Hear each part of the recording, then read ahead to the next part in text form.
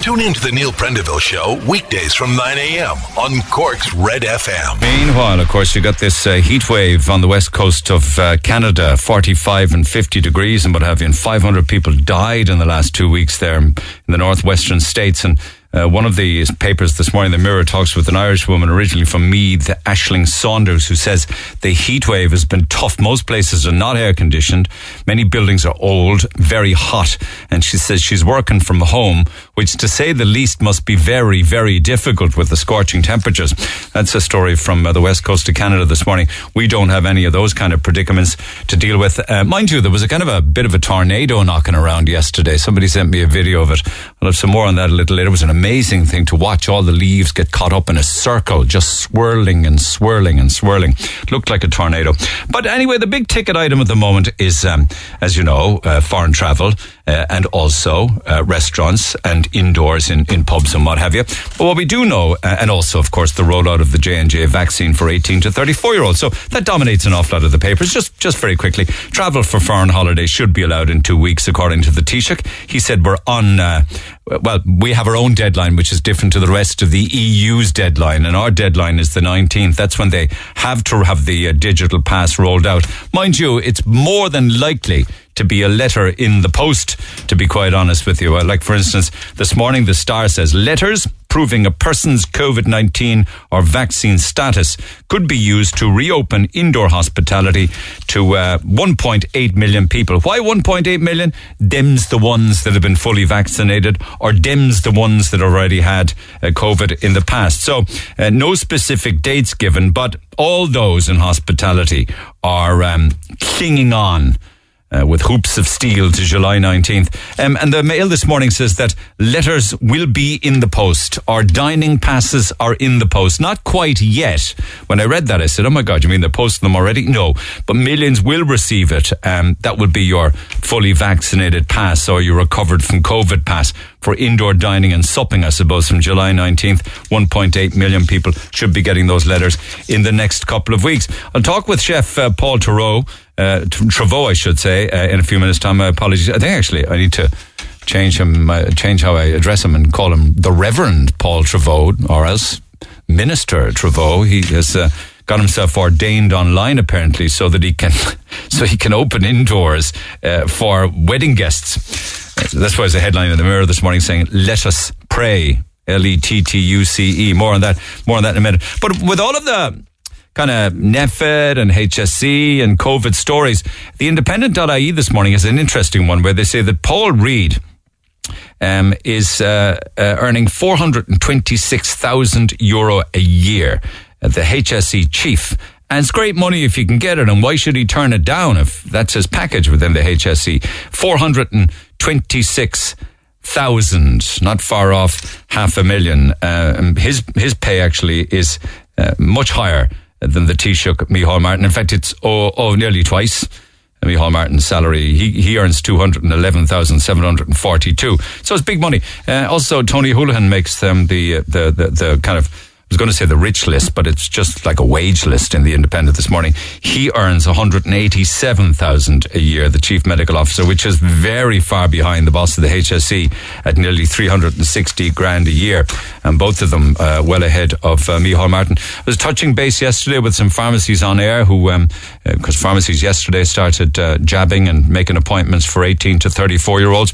Apparently, the 9,000 people to get the shot. They have a waiting list of 9,000, and many pharmacies only got one box of 50 vaccines. They don't know whether they'll get any more, but they've been overwhelmed by young people seeking jabs. And apparently, when you work it out, like the Independent this morning says, there's only one jab for every 10 people on the waiting list for now.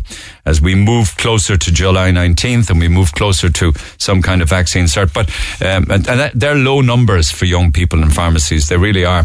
I wonder if there's also like maybe a no-show list at the same time for people who don't turn up, that they can just pick up the phone, call somebody else, and nothing goes to waste. But Boris Johnson makes the front of the English Times this morning. He says, really and truly saying this is the right time to end COVID rules and move on. So their July 19th is different to ours. They get rid of the 1 metre rule. They get rid of masks and working from home if you no longer want to do so. But Margaret Buttimer's before the courts again. Margaret Buttimer's from Bandon. She's the pensioner. She's going to go on trial next Monday for allegedly flouting the pandemic guidelines by not wearing a face mask while shopping in West Cork. She spent the weekend in Limerick prison, actually, because she failed to keep the terms of her bail, which was to stay away from shops and other premises frequented by members of the public. And there was another chap before the courts, actually, a Frenchman, Lionel Thomas from Ballinhassig. He pleaded guilty to causing criminal damage to a number of COVID-19 signs.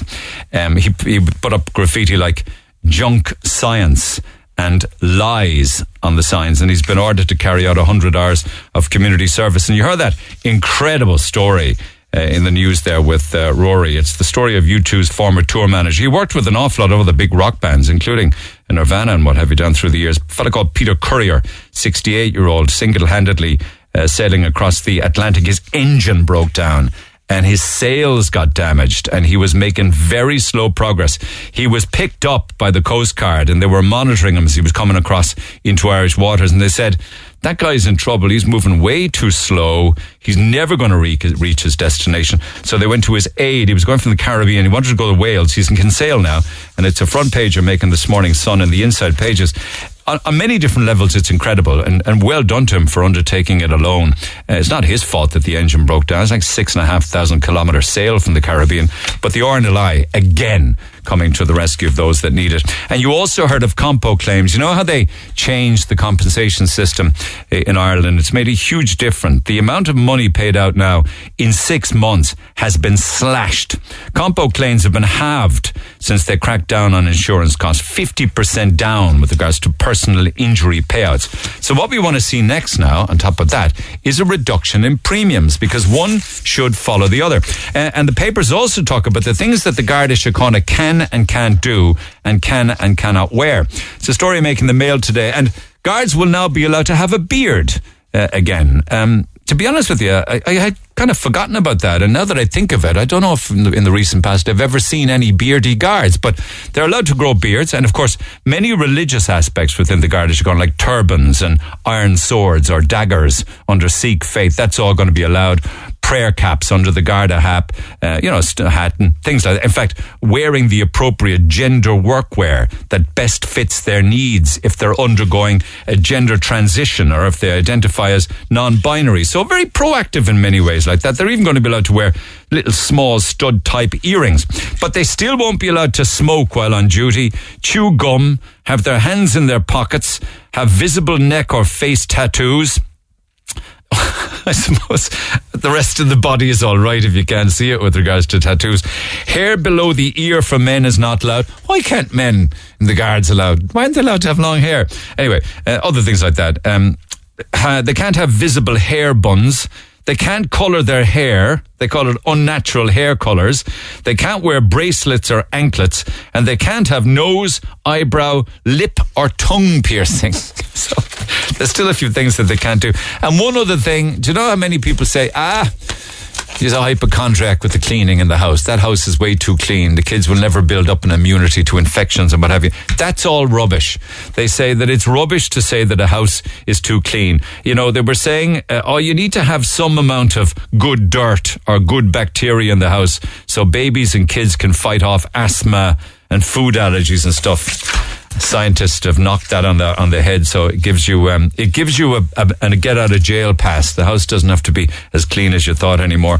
And Americans, they just don't find Ireland interesting enough, according to some new site, some new travel site. They're saying that Ireland is just not interesting enough. It's known for cliffs and Guinness, but really, for all its charm, Irish cuisine can only be described as meh. Meh. What does meh mean? M-E-H. Is meh code for awful, bull, dull, bland, boring, tasteless, greasy? What? The Neil Prendeville Show. Let me put that to the Reverend Paul Trevode, if you don't mind. Paul, good morning. Good morning, Neil. How are you, sir? Good. Just on that point, what does the word meh mean when it comes to describing Irish cuisine? You're a chef. I mean, you would take umbrage over that, would you? Yeah, I think it describes more about the person that says it than the actual food, to be My honest. God almighty. Anyway, is it the Reverend? Is it Minister? What is it? You can call me Minister, my child. What did you go and do? You went and bought something online, joined some religious group or what? Oh, it's a lot more complicated than that. I pledged my allegiance to Lord God Almighty, and I'm now minister. And I am now in a position to preside over weddings or any kind of religious duties required, should anybody need me. Because we have now discovered that if you have been married at any stage throughout the pandemic, and this is if you are bride and grooms, listen up, because you're about to eat and drink for free for the next God knows how long. You hope. Well, I've gone through all the statutory instruments, and there's nowhere that it says you must celebrate the day of your wedding on the day of your wedding. All right. So most people in Ireland who got married since the pandemic haven't had a chance to celebrate. They got a maximum maybe of 2, 4 or 6 people at their wedding. So they can now turn around and say, well, we want to celebrate our wedding with, we can go out one night maybe with the family, maybe one night with the other family, maybe one night with the local GAA team, and one night with our friends, and it's all part of our wedding ceremony that we didn't get to celebrate on the day. And you think that would qualify as a wedding reception, do you? Oh, sure, I know. Of course it is a wedding reception. So nobody got to celebrate their wedding. Of course it is. I'd love to see somebody argue with that with me in court. And, by the way, I also renewed vows. And I got a phone call to see if I could go up to Leinster House to see if I could perform an exorcism. So I'm quite busy, actually, at the moment. Who ordained you? I'm just curious. How did that work out? Well, I mean, it's very simple, Neil. Where there is a will, there is a way. So if anybody wants to become a minister and ordained online, let me just say, it's not that difficult if you try it. But what did you, what church? Oh, I have to look at my certificate now. Please, have you got it there? What does it say? I do. I tell you, I did it on the video there now, and I said exactly who it was. Hold on there a second. Let me just run a clip of the video, if you will, right? It kind of explains everything. So you just have a sup of coffee there for a sec. So the $1 million question is, are Trevos opening up on July the 5th for indoor dining as they promised? Well, let's just say I had a little word in my ear, and I was told that if we open, I'd be made an example of, but more importantly, the customers indoors will be made example of and fined heavily. So unfortunately, there's no way we can do that. However, all of a sudden, divine inspiration. And I said to myself, I've gone through all the statutory instruments and the legislation, and there's nowhere does it say that if you were married throughout the pandemic and didn't get a chance to celebrate, that you must celebrate on the day you get married. So anybody who's been married within this pandemic in the last 16 months or so is more than welcome to come into restaurants. Now, we can take a maximum of 50 people from today onwards, but we think Tony got that wrong, so we're only prepared to take a maximum of 30. Now, we might do a few smaller ones, and we'll tell the bride and groom, make sure you don't arrive at the same time, wear the same dress. We'll talk you all through it. But I was saying to myself, hang on a second, there must be a little bit more we can do. And I went, well, do you know what? There just actually is. So, guess what? I've gone to one step further. That's right. I would like to introduce you to Minister Paul Trevo from the Christian Global Outreach Ministries, has been ordained an independent Christian clergy. This individual is authorized by the Christian Global Outreach Ministries to perform any and all Christian religious services, ministerial and evangelical duties, including weddings. That's right, for the bride and groom, or the bride and bride, or the groom and groom, or whatever you're into these days, I can preside over your marriage and wish you all the best of luck. Look, this is what they have to say. This is to certify that that's me, I'm an ordained minister in good standing with Christian Global Outreach Ministries. I'm authorized by the ministry to perform any and all Christian religious services, including weddings. We ask that you connect with the ministry regularly. I will. And continue to walk, minister, and spread the gospel of Jesus Christ in accordance to the faith you declared in the ordination process. I promise I will. That's right, folks. And by the powers invested in me, I would like to pronounce Trevo's Restaurant open indoors. Christian Outreach Ministries. So is what a fabulous organisation there. Do you pay? You pay the money and they send you the cert, is it? Well, I suppose in life, and I've learned this since I've become a minister, I think we pay for things as we continue our journey. So, I mean, it's just a minor part of becoming a minister that I'm quite prepared to have done. Okay, so is this a stunt? Or are we supposed to take this serious? Well, I think we should take it as seriously as some of the projections that Neffet have given us that haven't turned out to be true at all. They told us back in April a moderate opening of society would lead to 3,000 cases by the end of June. Hasn't happened. We were told to be 150,000 of us dead last year. Hasn't happened. One from each family. I know, but we fought that battle before because when we were absolutely. But I mean, at some stage we need to, this all needs to be held accountable for. And there's a brilliant video up, if anyone's on Twitter, on the bank bar. And he basically just goes through the bar saying, this is how we can easily open. You should see the size of the premises. It's a fantastic bar up in Dublin. And it just really, really sums it up that it's complete discrimination against, even though legally it won't hold as discrimination, but it's complete discrimination that the only difference as to why he can't open and the staff can't work is because they're not technically a hotel. And it's farcical at this stage, Neil. It's gone we're in more trouble than people even realise. Even if we open up today, that the amount of bars and restaurants that are going to face closure this winter is just going to be off the scales because we've missed the summer. It's gone. It doesn't matter. I can see it in Killarney. There's already a load of cancellations coming into hotels, bars and restaurants because from the 19th of July, our government and Neffet have said you can get onto a plane, you can fly to anywhere in Europe, you can eat or drink a pint or a pizza anywhere indoors in any other European country, possibly come back with a new variant, but you can't do that here in your own country. You can be one side of the border and have a pint, you can be the other side of the border 100 yards over, and you can't. And what I said in the plan when I launched it back in May was that we will see the entire Irish tourist economy flock north, which is exactly what's happened. Michael Dean, who's a very respected restaurateur up in Northern Ireland, has about 5 or 6 restaurants, has said that 80% of his customers in his 5 restaurants up in Northern Ireland are from down south.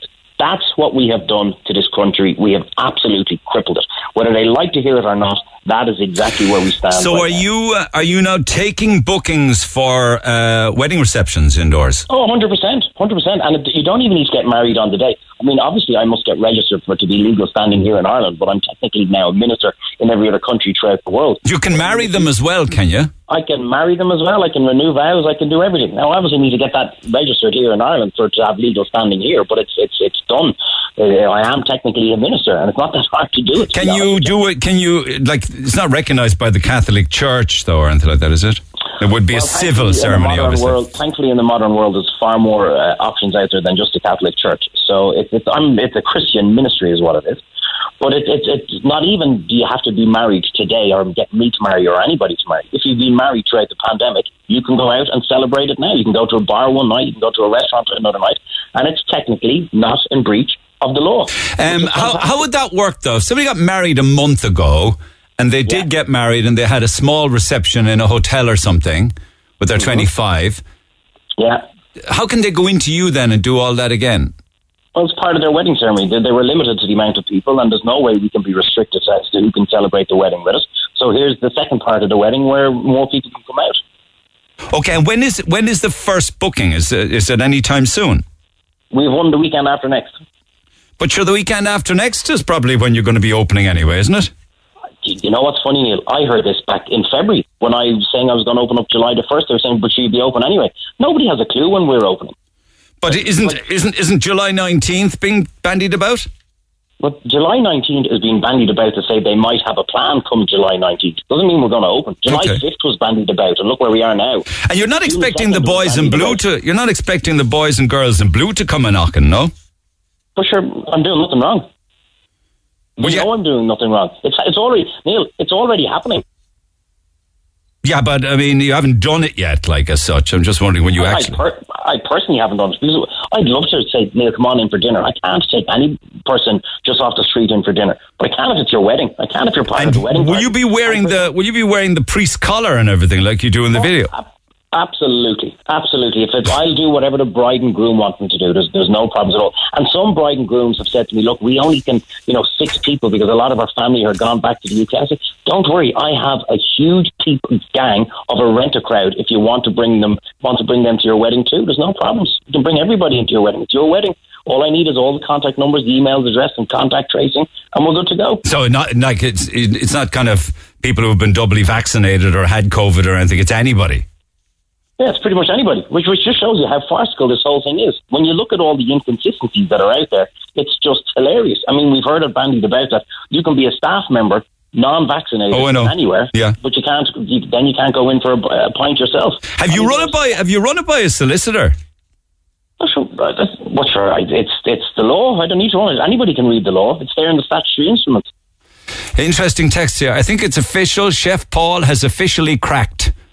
Oh, that happened years ago. There's a lot of fellas says, I think this guy needs to see help. I saw help years ago and they said they couldn't help me. You're just too far off the Richter scale. What I'm trying to do here, Neil, is very simply highlight how farcical and how appallingly the restaurant and bar industry has been treated in this entire year. Our own Taoiseach told us we were non-essential in the society of the country to which he wants to govern over. That's what we were told, non-essential. Well, you're forward-thinking and you don't give up. Neil, you know what? Look, you have to fight because it's as simple as this. This is our livelihood. There are so many loyal staff who have stood by their employers because they thought we were going to be back open on the 5th of July. A lot of them are gone, and I don't blame them in the slightest because they have to earn their livelihood. They have to get back into work. And I said back in May that the hotels, and again, it's no offence to the hotels, it's just a fact of life, that they were going to hoover up all the staff that were out there because it's a limited part that were available. And that's exactly what's happened. Everything we said that was going to happen in the plan has happened, and actually to the point, it's worse than what I even thought was going to happen. And the next thing I said was that come this winter, you're just going to see closure after closure. I have grown adults ringing in tears saying that they see no way out anymore. That they've lost everything. Okay, second, third, fourth generation business is gone. That's unfortunately the reality of what's coming down the line. That's the worst case scenario you're describing, though, isn't it? Well, NPHET are very good at giving us worst case scenarios. Yeah. 700,000 of us are going to be infected in the next 3 months. So what I'm giving you is a realistic scenario because these business people are ringing me and telling me. I, unlike NPHET, work on real stats, real figures. Confirmed figures, not yeah, Jim Edwards in Kinsale this morning is making the news, actually. I see it in the paper saying, what in the name of God is going on with the difference between inside in a restaurant and inside in a hotel? So you're not alone on that one. Listen, can we... far from it, Neil. In fairness, there's a lot of bar and restaurant owners that have stood up and fought, and it's brilliant because that's exactly what we need to do. We need to fight. It's gone past the point of no return now at this stage. Okay, we'll stay in touch, all right? Good to chat. And we'll keep an eye on things. Take care for now. That's Chef Paul Trevose, I should say. Minister Paul Trevose at Trevose's Restaurant in Killarney. Text 0868 104 106. Where are we at then with regards to July 19th getting on an airplane? More on that next. Call the Neil Prendeville Show now. 1850 104 106. Red FM. I was doing a bit of Googling and researching different prices of flights after July 19th, right? And I came across a very good article actually in the Mirror that were saying that for prices of flights out of Irish airports from July 19th, they're saying Malaga, July 19th, can set you back €201. Not ideal, but there are bargains there. They claim that some have skyrocketed, but when I read through it, not all of them. Flights to popular destinations around Europe after July 19th, a lot of them could be deemed as pretty expensive, but you can get cheap ones a little later than the 19th. Like, for instance, July 27th or July 31st to Almeria, €30. Like I came across the cheapest flight to the Malaga around about the 30th of July, €17 to come back, for instance. One of the best values is Ryanair out of Dublin to Seville, €8 each way. Crazy, isn't it? 140 on a flight on July 19th itself to Malaga, but if you wait three or 4 days, it drops from the 140 down to just 30. So they're the kind of things. July 19th seems to be an expensive day. Lisbon, though, on the same day, July 19th, a tenner. The cheapest flight to and from Palermo, €30 on July 21st. And there's many more like that. There's just a selection of them. Like, some are expensive, particularly if you're going to some of the big sun destinations on the 19th, but there's a lot of other value out there. But will people be travelling? And if so, who will be able to? And we're waiting, of course, even though we heard again this morning, Micheál Martin says, we won't let you, we don't want you to travel, but we won't let you down when it comes to the pass. Pat Dawson is CEO of the Irish Travel Agents Association. Pat, good morning. Good morning, Neil. If you had, because there's bargains out there, but if you had a crystal ball, how would you call this?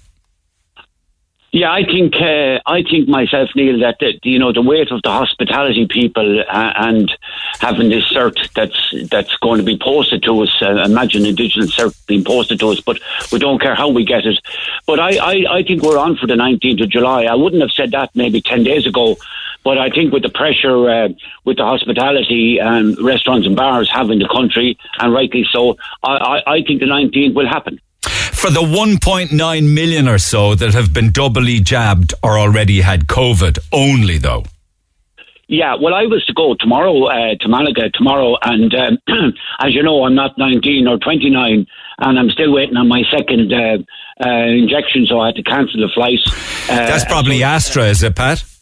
Astra, yeah, Astra as well, yeah. So I'm now into my 9th week, and I'm still waiting and such. And there are many people, and I won't come on the program complaining about it, but certainly I think us people 60 to 69, waiting around still, and our younger cohort have gotten it. We have less time on this earth than 20-year-old, so the imbalance is wrong. But once we all get it, we'll be good to go. It's interesting that you say you had to cancel because of that. We fielded a number of texts and calls from people saying their 40s yesterday who had their first Pfizer vaccine. They were actually expecting to get the second one 4 weeks to the day, and they booked their foreign holidays after July 19th.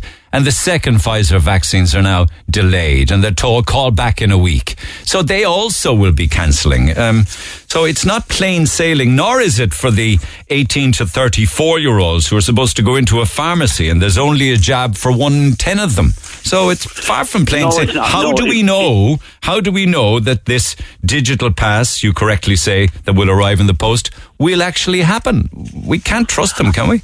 Well, it has been like that, and there has been a big negativity, as you know, Neil, with against travel, and some of it okay. But I mean to say the damage is, it's been done with our different airports, and particularly with Cork Airport as such, and the reduction of the capacity that's there now at the moment, and that there's no inbound without outbound as such, and certainly from a point of view of I have friends of mine on their way to Dungarvan to play golf today, 15 or 16 of them, and certainly from a weather point of view it doesn't look great for a round of golf as such, and we prefer to be going to sunnier climes. But we've had the patience of Job now, and certainly I expect with all the political pressure, I think we'll have our certificates by the 19th, and once we follow the regimes, I know the airports are ready for them. Yes, but the guidelines are not to travel. You're aware of that. I mean, the guidelines, yeah, but that disappears, and non-essential travel disappears on the 19th of July. No, they're still saying don't go. They are staying. They are, but legally you can go. No, I know. Legally, yeah. We're part of the European Union. Yeah. So, are you checking with members of the ITA with regards to how busy they are with people inquiring or booking, or have you those stats? Are they doing it online or what? No, they're not busy. No, they're not busy, and for the simple reason, the sort of mixed messages and the fear of things changing and whatever else. And then, of course, this is a family period of time for people taking away their kids, and with the price of the PCR testing, and that's been insisted on, it's a costly exercise for 2 or 3 kids, 400 or 500 euros, onto your bill, and then you worry about the fact that, if you get COVID while you're out there, you might have to stay in a hotel and isolate. But there is uncertainty, and we feel that the family market is not going to travel much this year. No, but I'm wondering, are there people booking for August at this stage, Not in their numbers, but most of our members have booked people for the last number of months from September onwards, because we know from the different signs that it will be uncertain, and we're not definitely sure on the schedules, because you look at the different schedules, be it Cork, Shannon, Dublin or whatever else, they've changed, they're very much reduced, and Neil, when you call out all those prices and fantastic prices, that means the flights are hardly half full. Yeah. And are you concerned at all about hospitality in Ireland, because your remit also covers people coming into Ireland for tourism, doesn't it? People flying into the country? No? I am, yeah. I am, of course, because without one, you haven't the other. But look I walked around Cork City, and I had some lunch out last... a spy told me you were spotted having a bit of lunch on Princess Street there recently and enjoyed it, I'm told. That's right. But my old haunt down there. But certainly, look, it's great to see the restaurants and the bars. And look, if you take it, on normal Sundays going back in the day before this happened, the city would not have been as busy. And it was frightfully busy, and it's great to see it. And there was plenty of money being made, and many visitors there as well. But I think the main cohort was between the 18 to 35-year-olds sitting down and eating and such.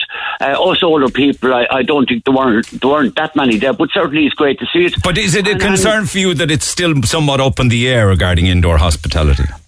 It is indeed. It is indeed. And the people who work in hospitality, those people go away in the off season with us travel agents. So from that point of view, if tourism is doing well in Ireland, we'll get the benefit of it. And it's very important for the country. And I'm always thinking of Cork Airport, and they certainly will be, the smaller airports will be slower to get back as such, and that's not good for us down here. And we'll have to keep pushing it. But look, you have to be positive in our business, and if you're in the hospitality business, and certainly let's drive on from July 19th. Are you saying, on behalf of the Irish Travel Agents Association, to the public, feel free now to book a holiday overseas after July 19th? No, I'm not saying that. I would say from our point of view, we're saying, look, it's the back end of August, early September. Now, if you're fully vaccinated, and why are you saying that? If July 19th is the date they can travel? Well, I think with families, in particular, I think the cost of that, if it's a thing that there is a reoccurrence abroad, I mean, things can change with this virus as such, and our regulations can change. Remember that the cert is a European thing, but the Irish government or the Belgian government, they have room to manoeuvre with that, and they're not stuck to the. You could be overseas and things could change, and you could find yourself quarantining when you come back or something like that. Well, you could, but if you're fully vaccinated? Yeah, but I'd like to give it a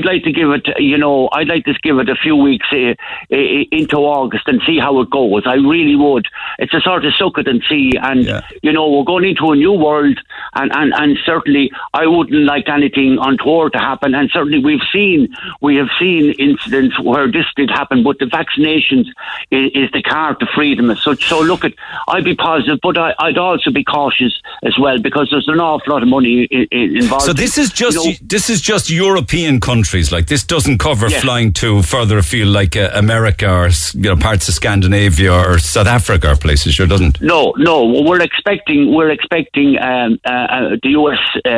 I think I get mixed up, but I think the US can come to Europe, but we can't go to the US.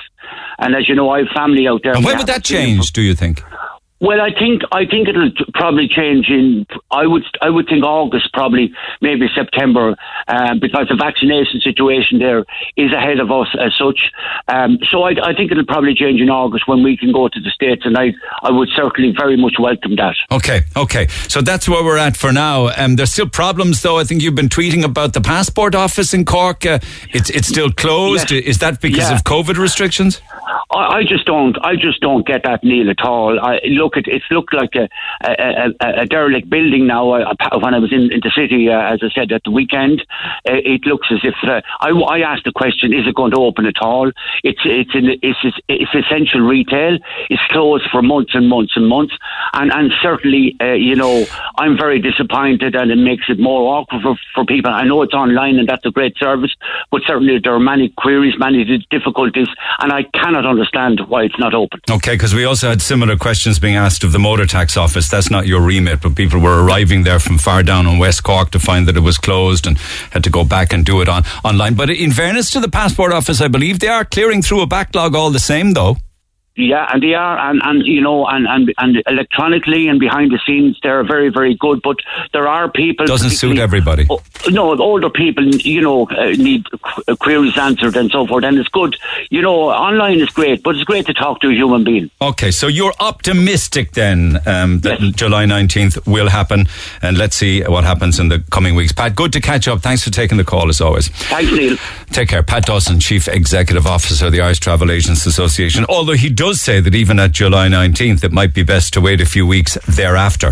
Lines open on that, 1-850-104-106, text 0868-104-106. I got calls and a rather disturbing email after the break. The Neil Prendeville Show on Twitter @NeilRedFM. See the amount of confusion because it's changing all of the times. Somebody says here, if I wanted to fly out to Malaga on the 29th of July with my wife and kids, do we still need to do the COVID test if myself and the wife are vaccinated? Don't know how old your kids are, but if, say, for instance, you and your wife flew out on the 29th of July fully vaccinated and came back, you wouldn't have to do any COVID test, no, because you'd be fully vaccinated. And at that stage, you should have this. Like, what's really peculiar is, like, the Independent.ie this morning have updated the story now. They're saying, you know, these digital COVID certificates for international travel. Well, it does say digital COVID certificate, digital. So that would be on your phone or your laptop or your smartphone, but it actually won't be. It'll be a paper copy. So it's kind of rather contradictory. But those certificates might even be arriving in letterboxes in the coming days. Not in a week or 10 days, but in the coming days. And what's even more interesting is that digital certificate that you'll get in the post, they hope then that same certificate could be used for hospitality, if they can work that out. So they met with the hospitality sector that the certs that would be posted to vaccinated people in the coming days could be used as part of the identity system for pubs, restaurants and cafes. So the same cert would work for both. It's kind of like common ground that they're trying to find. I don't have a date for that indoor hospitality, incidentally. I can't say that it'll be July 19th. Who of us can? But I'll come back to texts and emails in a moment, but I don't want to keep Pat waiting. He's with CanaryIslandTrips.com and is on a sunny balcony in Las Palmas and joins me by phone. Pat, good morning. Hi, Neil. Good morning. Now, are Canary you... Islands Tips. Yeah, sorry. Canary Islands Tips. My apologies, Pat. Yeah, .com. So you flew to Gran Canaria. How much, incidentally? $7.95 to get over here. Now, it did cost me €19 to get up an air coach to Dublin Airport, but $7.95 with Ryanair leave. Each way? No, I'm paying about €50 to come back, I'd say. My God, $7.95 to fly to Gran Canaria is insane, isn't it? Now, are you fully jabbed? Did you need to take a PCR test, antigen, anything like that? I was fully jabbed, and I was at least 14 days after I was fully jabbed. Yeah.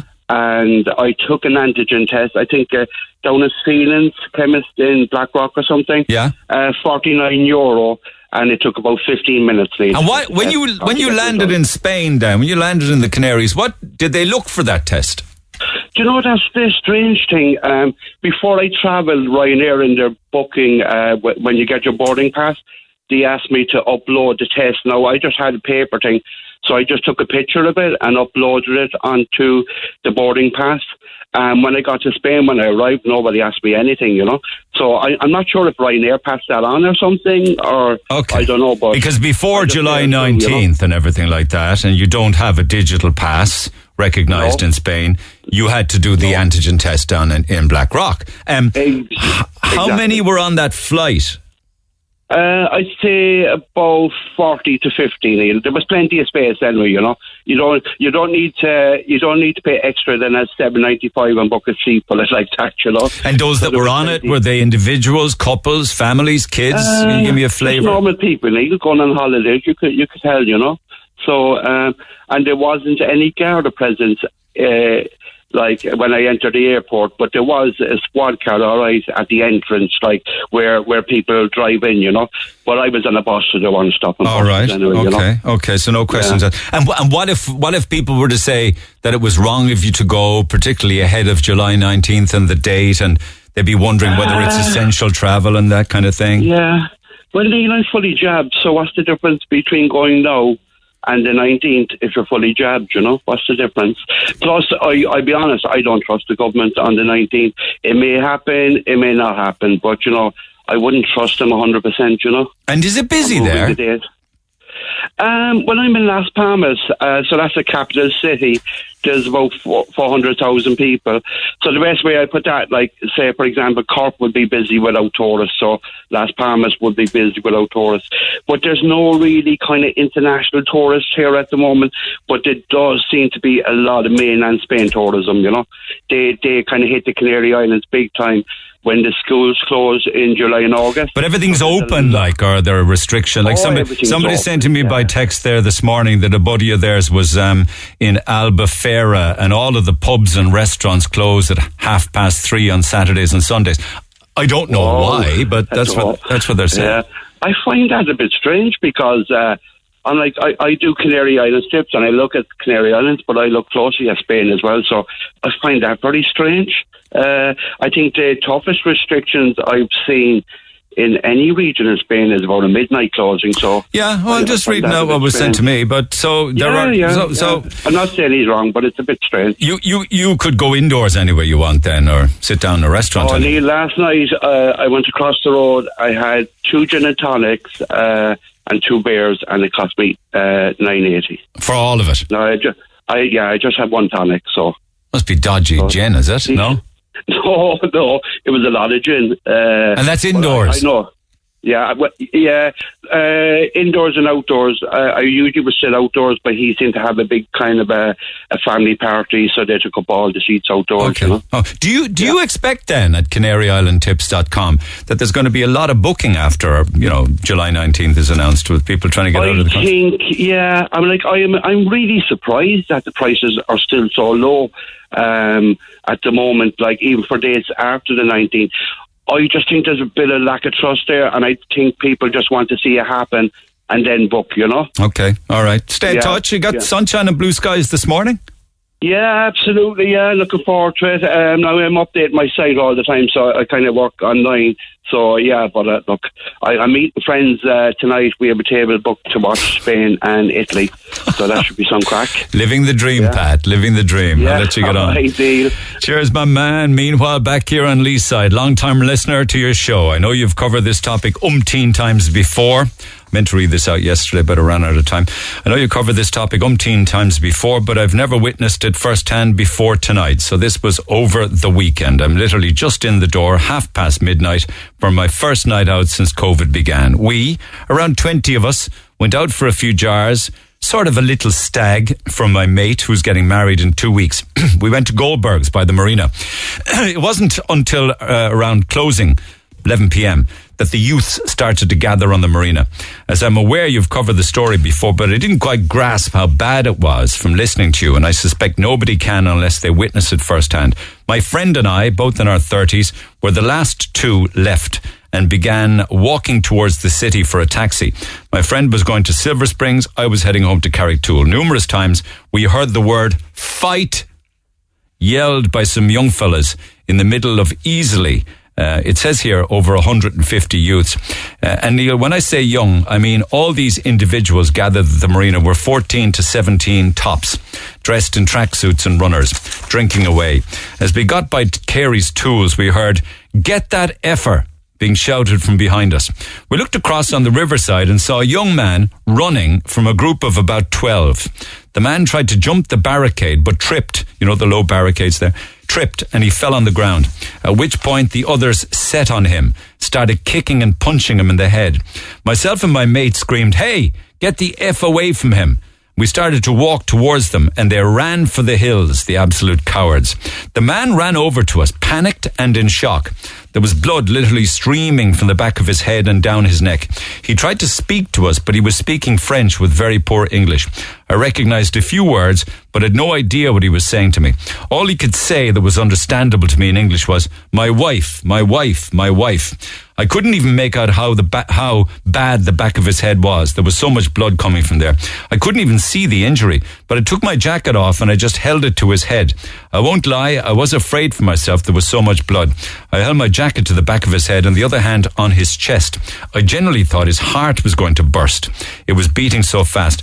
I rang 112, asked for an ambulance. It was what felt like hours, but was actually only minutes.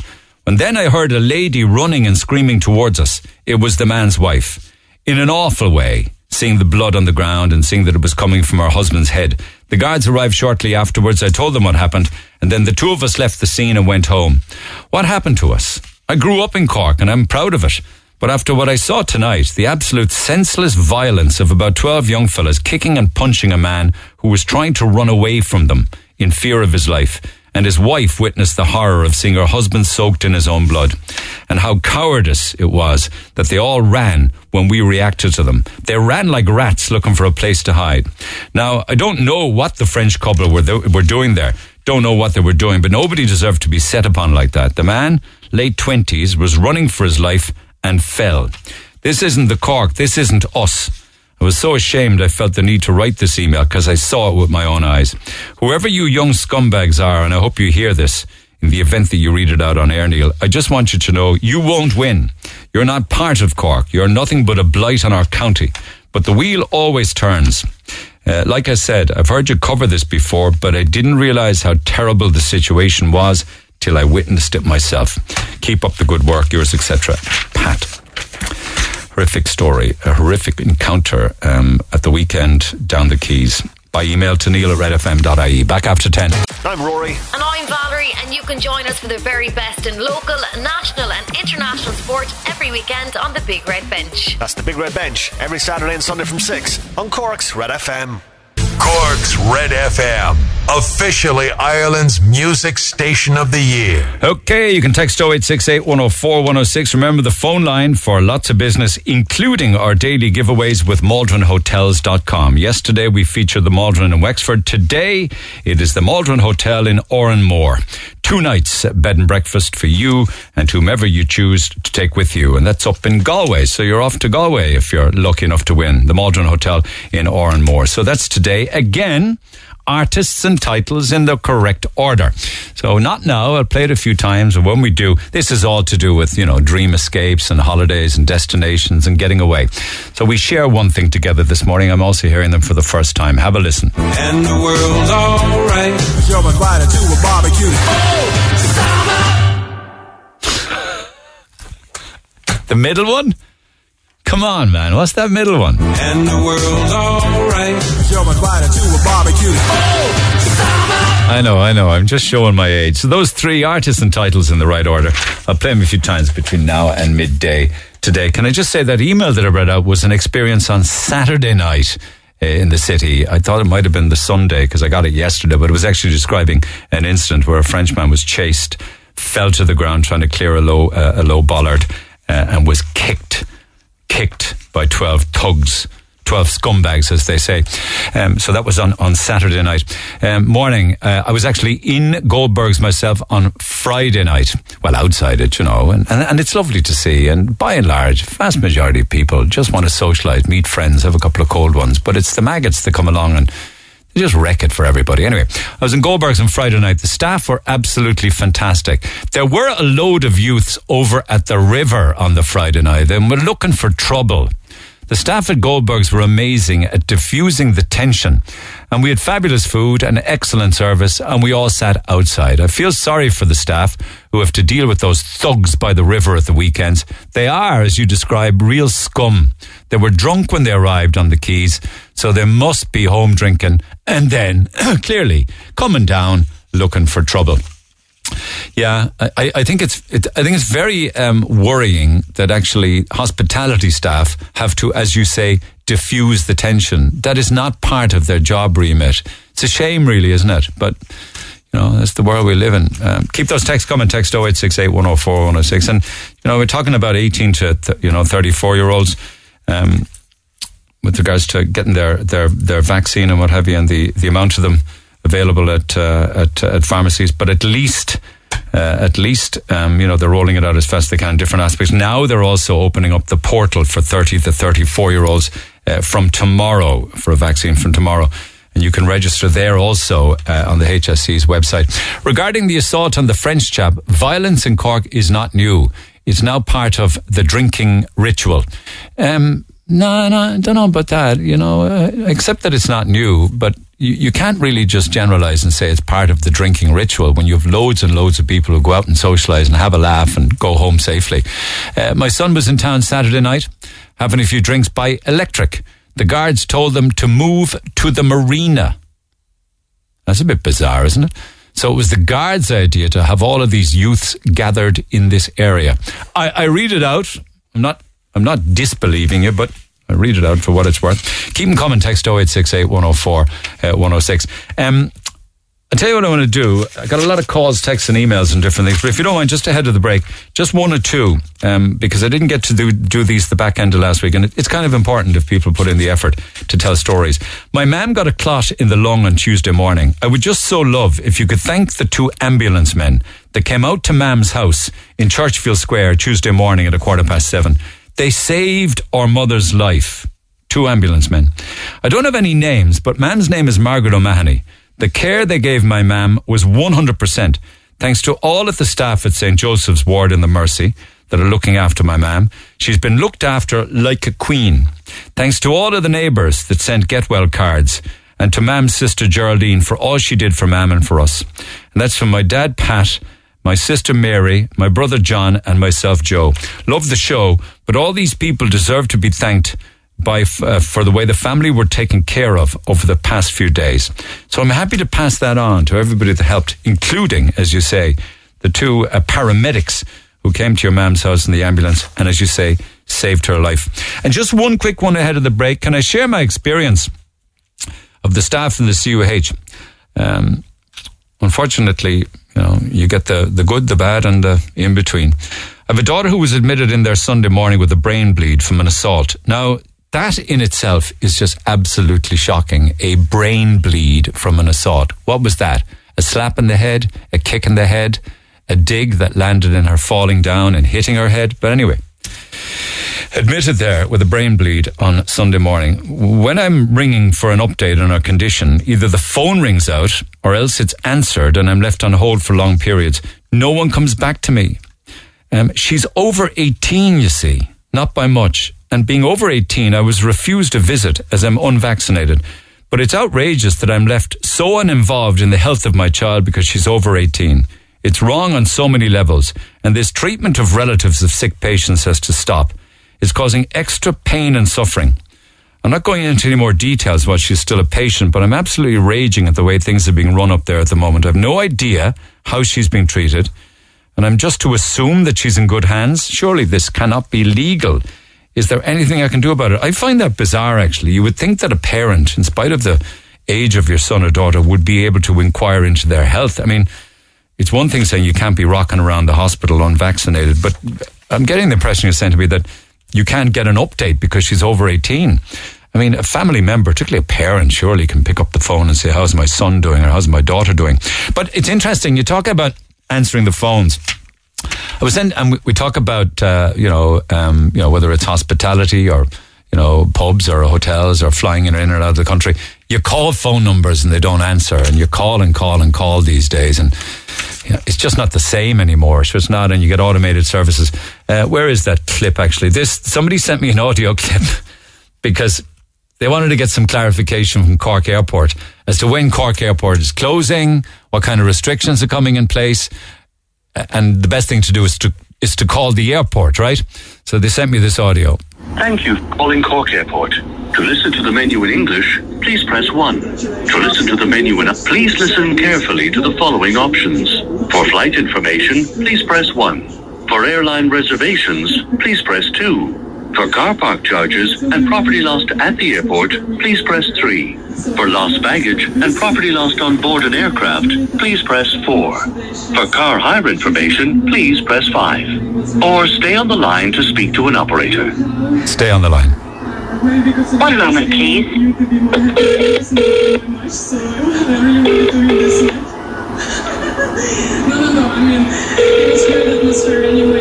Please leave a message after the tone. When you have finished, please hang up. Hello? Is there anybody in there? Talk to Neil Prendeville now.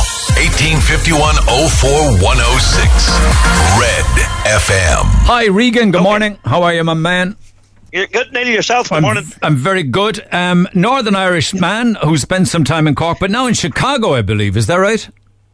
That's correct. Yeah, I spent a few years in Crossbarry and out in West Cork. So I did. Okay, but now, as I say, you're North Antrim. I was there last summer. Actually, beautiful part of the world. Thoroughly enjoyed my trip. Yeah, I live up by the Carrick-a-Reid rope bridge, right up by the causeway. I was there, Giant's Causeway, fabulous trip. Highly recommend people to get up there over the summer. But listen, we digress. We digress. Tell me about all the Americans that you've been meeting who have cancelled their plans to come to Ireland. Had they plans to come? Yeah, I've met quite a few people. For we live in a very strong Irish community in Chicago, so there's a lot of Irish Americans over here who have planned trips to Ireland for this summer, and they have cancelled. They've all cancelled. They're all still going to Europe, but they're going to places like Spain, Portugal, and places like that there. But they said they just don't want to go to Ireland because they don't understand what's going on. That the parents can eat in a restaurant, but the kids can't, and they're just totally confused. So you guys are totally up to date over there in the likes of Chicago and maybe New York and Boston. You're all up to date as to what's happening back home, are you? Oh, big time, yeah. Well, it's got so bad we can't even go home ourselves, because we don't understand what's going on. If we have to go home, do we stay in a hotel? The last we heard, we had to stay in a hotel in Dublin Airport for 2 weeks. I think that's done away with now. But it's so confusing. Like, people just can't go home. They don't want to go home. And is it all to do with the issues involving hospitality? Then the pubs and the restaurants. Exactly, 100%, because they're saying, well, if we go to Ireland, where could we stay? We can't go out, we can't socialise, we can't go out for a meal. If we've kids, some places where we're told we can go out for a meal, but we can't bring the kids. That's right, and a lot of it is and a lot of it is outdoors. Totally, and unfortunately, that confusion continues for some time yet. We're still not sure. We're thinking maybe the 19th of July, but so you're saying that people have just said, forget about it, we'll cancel the trips to Ireland, go somewhere else. Yeah, because you see, the thing is, if they book their flights to come after the 19th and they're not sure, like after the 19th, if it's still going to be okay or if there's going to be a change of rules, so they just said forget about it. They just cancelled their flights and said, look, we can go to mainland Europe where we know we could dine out, we could eat in, we could, everywhere's open. Just like the States here, everywhere in the States is also open now. Ireland seems to be the only place that's not open. Well, we're the only EU country that still has restrictions. All of the others have moved on, and even the UK is lifting whatever's left in another 10 days, 12 days time, where they're getting rid of masks and bubbles and quarantines and everything. Are you guys aware of this Delta variant? We are, but you know what? It's here in the States too, and most people over here are just taking it. They're just living their lives. They're not letting it ruin their lives. They're saying, look, a lot of people just look on it as another form of the flu or something, and they're just saying, look, we just have to go on with our lives. Well, stay at home. It killed an awful lot more people than the flu did, didn't it? They say. Well, they're saying that too, but I think the numbers aren't. They're pretty much more or less similar to the flu, aren't they? I think, overall. I don't know. It depends on the statistics you believe or read, But I do know that you guys don't need passport vaccines or digital certs or anything to go anywhere. So you don't. No, not in America. There's too much freedom here. Like it's the policy in America over here. Well, where I'm at is it's your body. If you want to get vaccinated, you get vaccinated. If you're vaccinated and you feel comfortable going into a restaurant, you do. If you're unvaccinated and you feel comfortable going into the restaurant, then it's up to you. It's your body, your choice. And is everybody happy with that? I mean, particularly those that are vaccinated being in the same bar as a restaurant as somebody who's unvaccinated. Yeah, it does not bother anybody. It doesn't bother them at all. Somebody was saying to me at the weekend, the most important thing you need to have going into an American bar or restaurant is dollar bills or a credit card. That's it. That's all it is. You just, if you have the dollars and you can pay for your drink, nobody cares what you have. It's like a lot of people when they go to the bars and restaurants, you don't have people questioning you saying, hey, have you been vaccinated? Nobody even talks about it, Like over here, the general idea is if you're sick or flu-like symptoms, you just stay at home. You don't go to work, you don't go out. we haven't really been affected. I know they say there's a lot of deaths in America too from it, but they also say there's as many deaths with this as there has been with the flu. And America's just too big an economy. They won't shut down at all. Yeah, and just on the point of the economy, you were saying in the email, of course, you did say that we're the only country with such strange ways of dealing with COVID. They're your words. But the country is, we're ruining the country, the economy and tourism, and it may never come back. I believe so, because I personally think a lot of people are just, like I said, I've talked to so many people who said, we don't want to go to Ireland because it's just too many restrictions. It's too confusing. We don't know what to do. We're allowed to eat in, eat out, drink, or whatever. So they went to Europe. But, a lot of people, when they go to Europe, they might go to the likes of Spain or somewhere for the first time. And like it. They might like it. Yeah. They might never want to go back to Ireland. Might want to go to Spain from now on. Or my family have actually a youth hostel in the north of Ireland. And they're wide open, and they seem to be doing quite well again. Of course, of course, you're from Antrim, so you must find it quite peculiar, the different rules on both sides of the border. Oh, it's unbelievable. I have cousins that actually live in County Louth, and they come up into Armagh every weekend for a drink. When they go back to Louth, they're only like 10 miles from the border.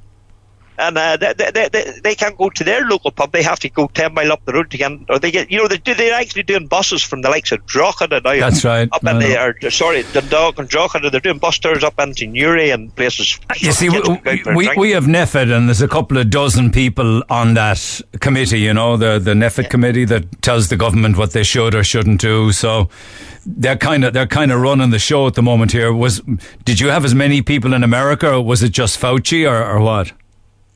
We just Fauci, and it's funny because each state kind of governs themselves. It's not the whole country. Yeah. So, I live across the border from Chicago. I live in Indiana. So, Indiana basically opened up before Illinois did, which is Chicago was the next state, just 5-6 miles up the road. But it's kind of each state, and business is never ever really shut down here. The whole, the pubs are open, and there was no, there's no real lockdown over in this country. So there was an awful lot more trust, is it, and an awful lot more kind of cop on. There's a lot more trust and cop on, yeah. And people, like I say, people just go about their business. If you're sick, you stay at home. If you're not sick, you can go about. You can go to your work, go out, socialise, and all. Like people are saying too, there's been worse pandemics in this world, the Great Plague and stuff like that there, and people still go about there. They were never locked down. Like, my wife worked in a hospital up here in Chicago, and they always before the pandemic, they were always told when they have to wear masks in with patients and that, don't wear a mask any longer than you have to, because it's not good breathing in your own air through a mask. I know. I can't wait for all this mask business to be behind us. But you're not taking the vaccine. You don't feel comfortable with it, is it? I don't feel comfortable because I think it was a rushed vaccine. I can't, there wasn't properly, I don't think it's been properly tested and whatnot, and there's no real proof that it's working, and it's kind of silly because, like, in Ireland, they say you take the vaccine, but you still have to wear a mask and you still have to socialise, and over here, the general idea, people think if you get a vaccine, you don't need to mask up or be separate from other people and whatnot. But it's just kind of strange in Ireland. If you get the vaccine, you have to still do the same as people who aren't. And are you guys, are masks gone now? And are you guys shaking hands and hugging and everything? Oh, we're doing the whole lot. Recently, we go to our local chapel over here. We go to mass every Sunday. There's they did have the same in Ireland where you wore the mask and every other seat was taped off, but that's gone almost 2 months. And is anybody worried at all about another surge or another wave? No. Is there anybody talking about that? Nobody. You hear them talking about, people talking about it, but people are generally just sick of it, and they just go about their daily lives, and they just, honestly, God, I think people going about their lives, if they're not sick, they stay at home, and like the bars over here are packed on a Saturday night. And I also heard that in pharmacies over the Tannoy, they're calling out things like vaccines available. If you want a vaccine, come on up to the counter, kind of thing, isn't it? There was lots of vaccines. Yeah, it's all walk-in. Yeah, there's a lot of walk-ins, but they always had them in the pharmacies over here, like walk-in flu shots every winter. Now it's walk-in COVID shots. I know, it's just that we were forever kind of short of vaccines, but yet you guys seem to have, for those that want. I mean, you vaccinated nearly 50% of the population now at this stage, fully with 2 doses. So, That's true, yeah. But and it's the same thing. Like I think half the people want the vaccine, and the other half don't believe in it. So, so I've thank God I've never been sick or that, and I don't feel sick, and I just don't. I don't think I need the vaccine. But also I don't want to get the vaccine to travel to Ireland, because I believe you have to have the vaccine if I wanted to go home again. I was just going to ask you that. You're kind of limiting your choices then, aren't you? With probably a lot of European countries, you'd have to be vaccinated. Well, I think that too, but I think a lot of the people that were going to go to Ireland have been vaccinated. Yeah, but you for instance, I mean, do you not plan to come home? Do you not miss home? Do you not want to... When were you home last? Yeah, well, the last time I was home, sadly, it was for my father. He passed away in November, but there was a break between the COVID breaks at that time. But okay. So I also met a man from... I also met another man. He owns a bar over here across McGlen, man. But he instead of flying into Dublin, he was fit to fly into London and then London to Belfast without the vaccine. Yeah. He didn't even have to go through Dublin, so he was fit to do it that way. But if I wanted to, I could probably fly home via London, Heathrow, back into Belfast. But I don't think I could fly into Dublin. It's just too many restrictions. And there would still be the no. I mean, there are restrictions in that regard. I was just wondering whether or not you'd miss coming home without having the vaccine. I mean, some would say just get the vaccine and get the fucking digital cert and away you go. Yeah, people are saying that too, but you don't know what the side effects, the long-term side effects of this thing. No, as you say, it's your body, your choice, your entitlement as to what you want to do. That's basically what they're saying. That's what they're saying over here. Yeah, it's basically your body, your choice. And you shouldn't be discriminated or targeted for not having it, and targeted or discriminated for having it. So, like I say, nobody asks questions over here. There's nobody in the bar door saying, "Hey, are you vaccinated or not?" There's none of that over here. So, just finally, the Irish in Chicago and the likes, are they looking at Ireland in disbelief? Then, do you think that, as you said, they're confused, wrecking the economy? They're confused, totally confused, because it's like every other week the rules changes. Like Ireland was supposed to open up, was it the 7th of July, and now it's the 19th, well, maybe the 19th, nobody knows what's going on. Well, I think it was more like, it was supposed to open last week, last Monday. Last week, but then they put it back. Well, somebody said, that's what I'm saying, we're so confused, because somebody said it might be put back to the 19th, now they're saying that's not even a possibility, that might not even happen either. We don't know. We think we might be. You got to feel, you got to feel bad for the barmen and all the hospitality people in Ireland. It's got to be terrible for them. It's got to be terrible. Well, let's see it's very, very, very, very bad for tourism. Very bad, because, like I say, people are just saying, "Screw Ireland, move on. Let's go to Europe." Okay, but they're avoiding Ireland like the plague. Oh God! Well, that's sad to hear. That's sad to hear. Hopefully, it's sad. It'll be temporary. Sad to hear. Yeah. Well, listen. Let's see what the coming weeks bring. Do stay in touch though, and thanks for listening overseas in Chicago. We listen to you every night at 7 p.m. We get you after the Killian show. We get the Rewind show every night. I'm driving the trucks over here, so you're on at 7 p.m. every night, so it's great to listen to it. Well done. Well done. Well, appreciate it. Thanks for your loyalty. Cheers, Regan. Cheers, Neil. All the best. Good luck. Bye. The great Regan driving his truck over in Chicago, and to everybody else that listens online overseas, an awful lot of people in Chicago actually of Irish descent, and an awful lot of people in Chicago who are over there having moved from Ireland. So good morning to you all. I know an awful lot of people when you could go on J1s and stuff like that, a lot of students headed over there as well. Not everybody 100% in agreement with what Regan has to say with regards to, the flu and COVID and getting on with their lives and stuff like that. I mean, you got to bear in mind that there were 305 million cases in the USA and over 600,000 deaths. I don't know about the 305 million cases in the USA. I was kind of fact-checking stuff like that earlier on this morning, and they update the statistics where there were 33.7 million cases, 33 million and 605,000 deaths. So I don't know whether you'd put all those down to being equal to the same amount of flus annually, but I will come back to that.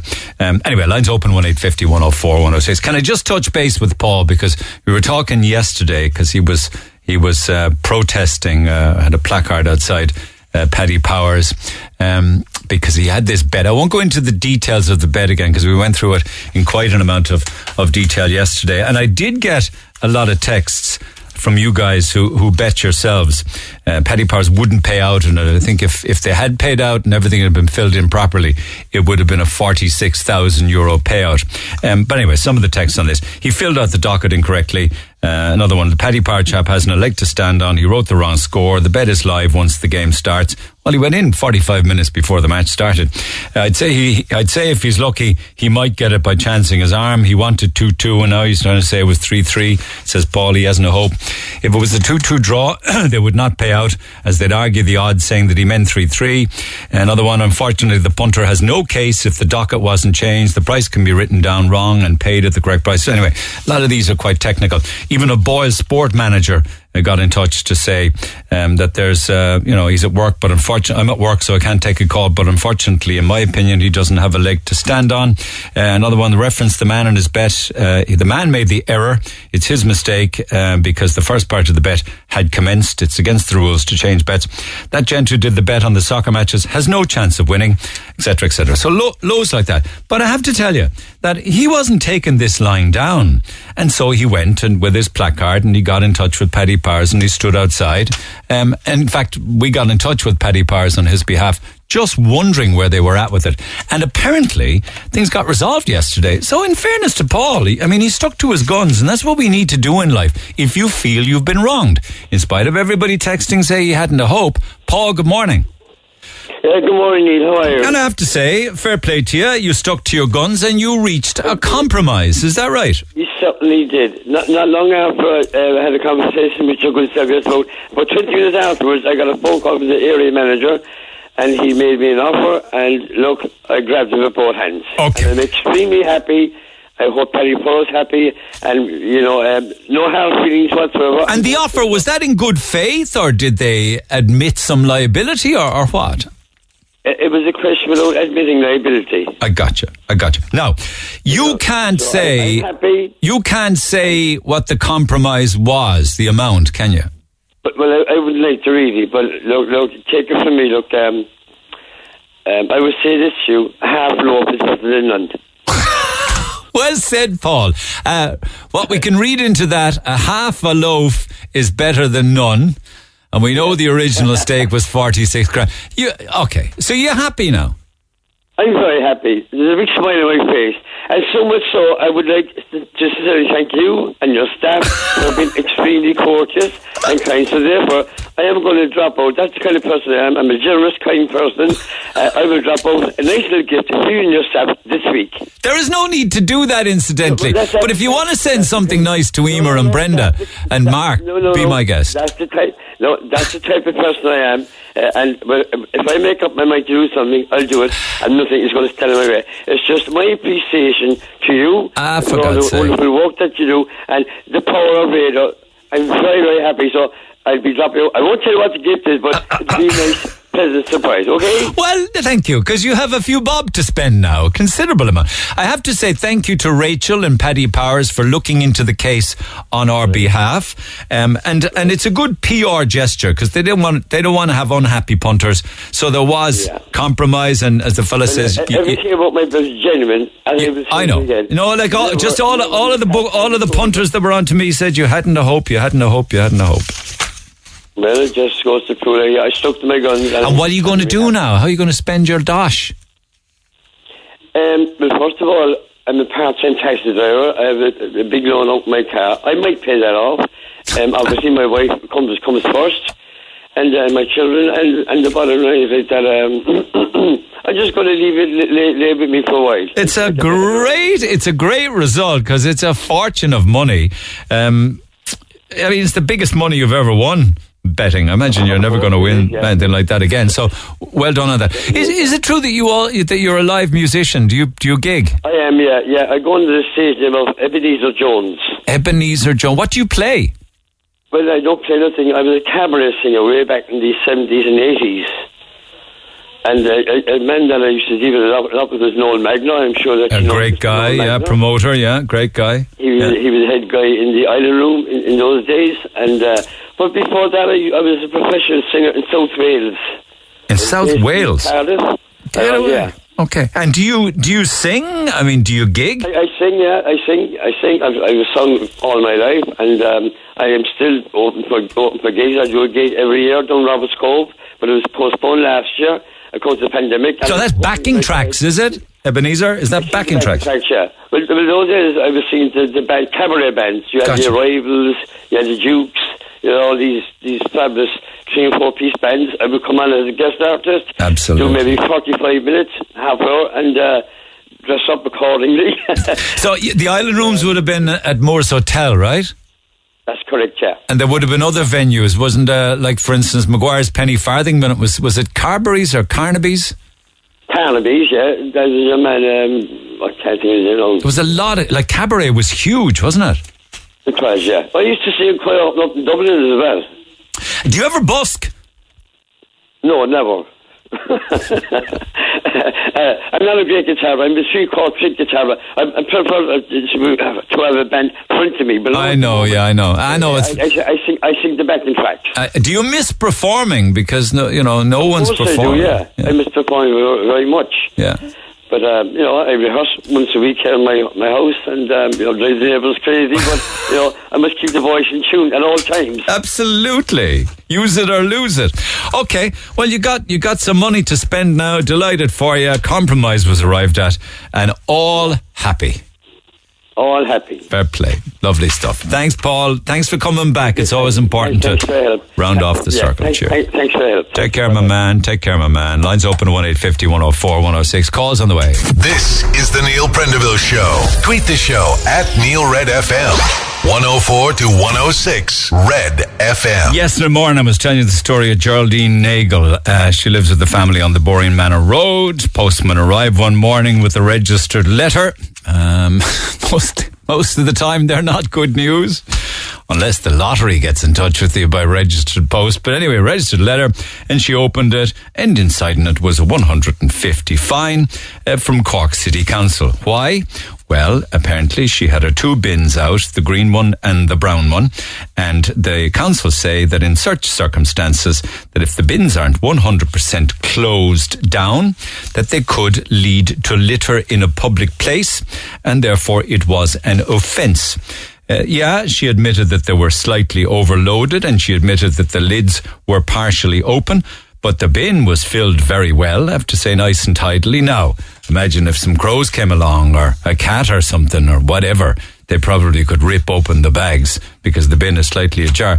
But you'd think they'd have better things to be doing with their time rather than taking photographs of people's bins. I mean, she's already paying for her refuse collection service. I mean, I saw a situation recently myself. I use clear recycling bags for the recycling, and I put them into the blue bin. But there was one occasion months back where, I don't know, there must have been, the way you got a lot of people in the house, everybody working from home, so you're generating an awful lot more, and God knows with all the online shopping. Anyway, I had an extra bag, which was an extra clean bag, clear bag, see-through bag, recycling bag, which I left next to the bin.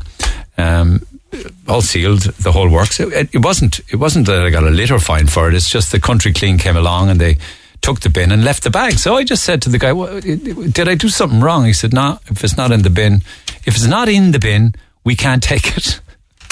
Which I thought was a bit kind of slightly over the top, but they're the rules nonetheless. But anyway, €150 fine. So she's appealing that, Geraldine. It'll be interesting to see what happens when she appeals the fine with the Environment Department at Cork City Council. But it prompted some texts and calls as well. And I want to chat with Nina. And Nina's got an interesting story, because Nina's from Slovenia, living in Germany, found this show online, and has no connection in any way, shape or form with Ireland. Nina, good morning.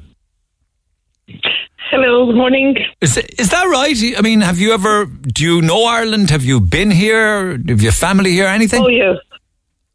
Yes, I've been there at least 10 times. On holidays for breaks, is it?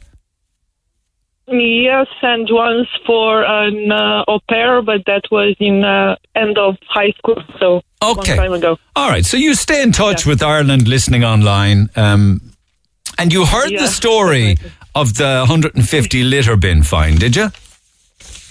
Yeah, I did. Okay.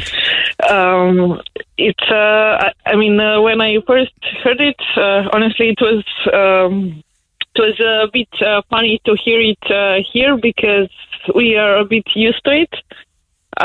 Because it's people know that you are not allowed to overfill your bin. It doesn't matter which bin it is, because they will either not take it away or even you will get a fine. So there are two options, and so people just don't do that.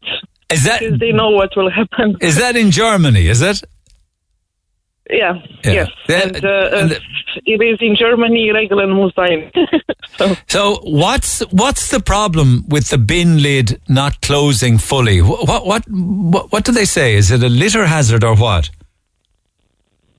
Honestly, I have no idea. It's just that the bin has to be properly closed, even if there cannot be even a slight crack. It needs to be properly filled and not overfilled. Well, do they have a bin crack patrol? People going around checking that the bin meets the body, the lid meets the body of the bin. Like, it's ridiculous, isn't it?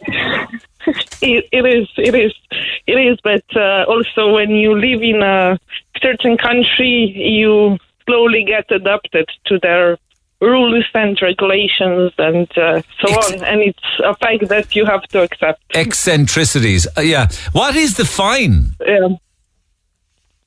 I believe it's around 200. 200 yeah. I never got it, but this is what I heard from my friends. So if you have too much stuff and you can't put it in because the lid has to close, do you have to keep it until the next time? Exactly. You have to basically keep it for the next time. And for example, in my building, we only have one bin for paper, and of course now we are all at home because we still work from home and everything. And of course, it's usually full in 2 weeks. I know. So, yeah, and so you're generating an awful lot more. And who do you have to pay to have your litter collected there, or is it part of the services provided? It's part of costs that you pay to commune, so to the city each month. Oh. So it's kind of included in the costs. It's you only need to pay extra if you order a pickup for large items. You see, here people would pay 350 or maybe 400 euro a year to a private company to have it collected. I don't even know why the council's going around hassling people's bins, because they don't pick them up anymore, to the best of my knowledge. But that's what we pay here. I'm just wondering, is it the same there? No, it's here. It's public, and every city has their own service. But it's public. You pay this cost to the city. To the city, yeah. We used to be like that, but not anymore. So she's appealing this fine. Do you think she has any hope because the two lids weren't fully closed? Well, if you never try, you never know. That's true. That's true. But I think if she provided additional explanation or something, then maybe there could be a chance. We'll keep an eye on it. And just on the subject of you being here as an au pair, did you enjoy that? Was that a pleasant experience? Yes, definitely. I was actually not in Cork, but around Cork. And yes, I enjoyed very, very much. And did you like Cork? Yes, I did. It's a lovely city, and I plan to go there this summer as well. I'm just waiting for my vaccine passport. And have you had the 2 jabs and everything? No, not yet. I'm waiting for the second one. Okay, so when you get the second one, you're booking a flight and you come into Cork. Definitely. this will be the first thing that I will do. Oh, that's so lovely. Well, it's good to catch up. Recently I spoke to an Aussie man on the Gold Coast who found us online. I was chatting last week to an English Arctic driver who found us online, listens every day. And here's Nina over in Germany, all the way from Slovenia, and listening online as well. So that's lovely. Thank you so much. Yeah, I listen to the show every day because I like the discussion and different topics. And why aren't you listening? Why aren't you listening to Slovenian radio? Oh, because yeah. No comment there. No comment. All right. Well, I'm delighted to have you on board. Lovely chatting. Have a great day, Nina. Thank you. Thank you. You too. Bye. Thank you. Bye. Greetings. Bye. Greetings to you as well. What a lovely, lovely girl. Talking about lovely people, there was a wonderful gesture that Emer came across there yesterday, and I got a lovely email in on the basis of what happened. My mum and dad recently celebrated their golden anniversary on the 1st of July. They went on staycation holiday. My man has a little story to tell you of a very generous stranger she met in Killarney.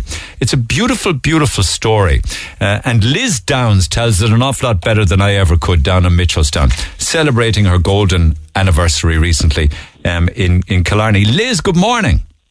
Good morning, Neil. How are you this morning? It's lovely talking to you, and regards to you all in Mitchelstown. You were actually retracing your honeymoon route, is it? Yes, we were, yeah. And, you know, my daughter Helen White, about 3 or 4 months ago, said to me, Ma'am, where did you go on your honeymoon? So I told her all the different places. And to my surprise, before we went on holidays, she handed me vouchers for hotels in all the different places. Would you stop? Tell me about your honeymoon route. When did you get married? We got married the 1st of July, 1971. So it's the 50th, yeah, brilliant. Here in Mitchelstown. And we had our reception in Mallow, in the Hibernian Hotel in Mallow. Yes. So that night we stayed in Limerick, and then we went to Galway, Mayo, Sligo, Donegal, Letterkenny, and down the centre into Roscommon, Mullingar, over to Dublin, then down to Kilkenny, and we ended up in Killarney. That must have taken weeks, did it?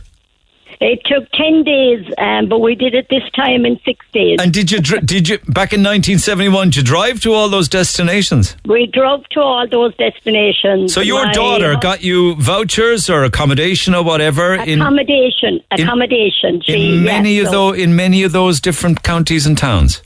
Exactly, but that time we didn't stay in hotels, we stayed in bed and breakfast. Unbelievable. So this time, yes. What a lovely gift to give you from your daughter. When you arrived in Killarney, talk to me about that and the very generous strangers you came across. Well, there's a little story attached to it. So we arrived and we stayed in Kingfisher Lodge Hotel, and Kingfisher Lodge, and when we stayed there, the lady in charge had a beautiful box of chocolates and a lovely bunch of flowers awaiting us. So we had a cup of tea there, and then we decided to go for a walk, because the two of us do about 2 mile walk every day. So after the walk, I just said to my hubby, I said, you know what, wouldn't a little snack be nice? And he said, yeah, we'll go for a little snack. So we went down through Killarney, and Killarney was thronged. There were young people, old people, middle-aged people, all kind of people everywhere, from every continent, I'd say. And the whole place was very packed. So I suddenly thought, look, McDonald's only out the road. We'll walk out there and look, we'll have something there.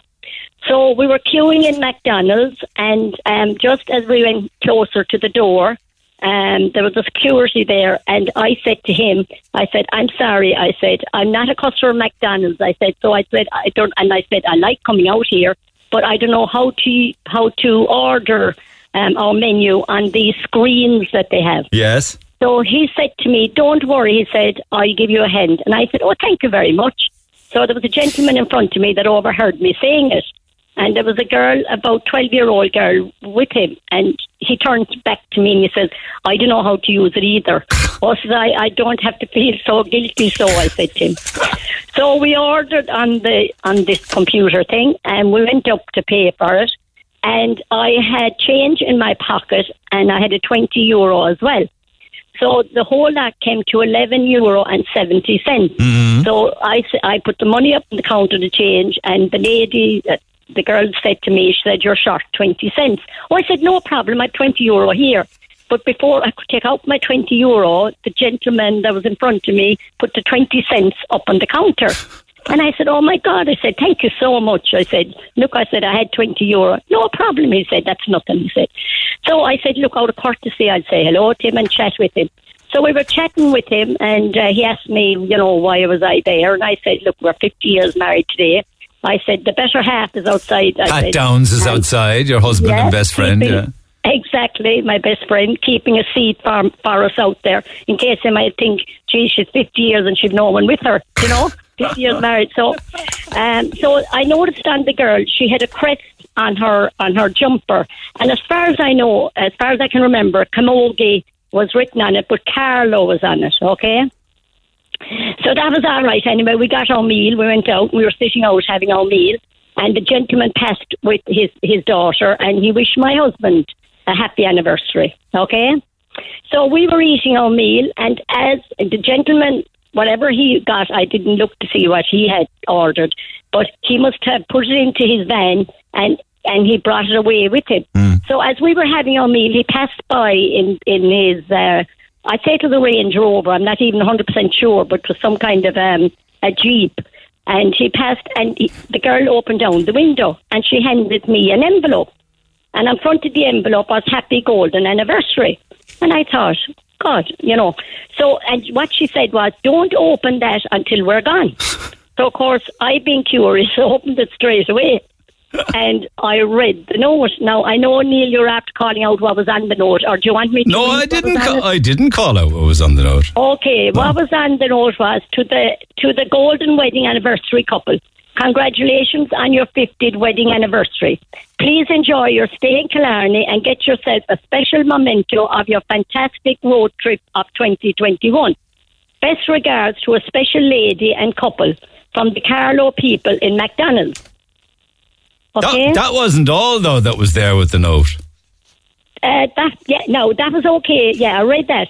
But it went, it was kind of wrapped up. So when I opened it, what came out? Only €250 note.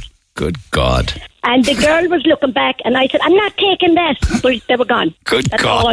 They were gone. €250 notes. Now, in case I remember straight away, I took a screenshot of them and I sent them to my daughter Helen, and she said, "Oh my God!" And I said, "There you are." She sent them to me, €100 from complete strangers. Niall, nobody would believe it if I didn't do that. You just must attract nice things into your life. You must give off a really good vibe. People must love when they meet you. Well, I suppose, Neil, there is a collection in the town. Now, anytime I see a collection for something that I think is good, I would throw maybe €2 or €3 or a €5 or whatever. I'd be that kind of a person. But, I was stunned, taken aback. He must be. I mean, no wonder he's driving a big Range Rover. He must be loaded. €100. But it mightn't have been a Range Rover now. I just put that. Yeah, but €100, like you'd say something if it was. That's why, and I'd love to meet this gentleman because, he was a lovely fella, very quiet, and I thought he was very reserved and very quiet. What a lovely thing to do. Have you spent it? No, of course I have. I bought a lovely brooch for myself, and it was actually €100. Did you not buy Pat anything? No, I bought him nothing because he's... for God's sake, here he is, by 50 years, suffering in silence, huh? But he made me buy something. But the funny thing about it was my son Patrick gave me pocket money going away. My daughter Helen paid for the accommodation. And this gentleman... the man from Carlow gives you $100. Oh, God almighty. You're living the dream as well this morning. Things don't get much better than that. Listen, I wish I had more time. It's a super story to be hard to beat. Yeah. Thanks so much for sharing it with us. It's a great story. Not at all. And Neil, if somebody will ring in your office there, you might let me know because I would love to. If I can track him down, you don't know. I mean, he could be in Carlow. He could have driven on to Cork. Let's find out, all right? Thank you very much. Bye, Liz, and happy anniversary. Cheers, girl. Take care. Thank you very much. Bye. Take care, Neil.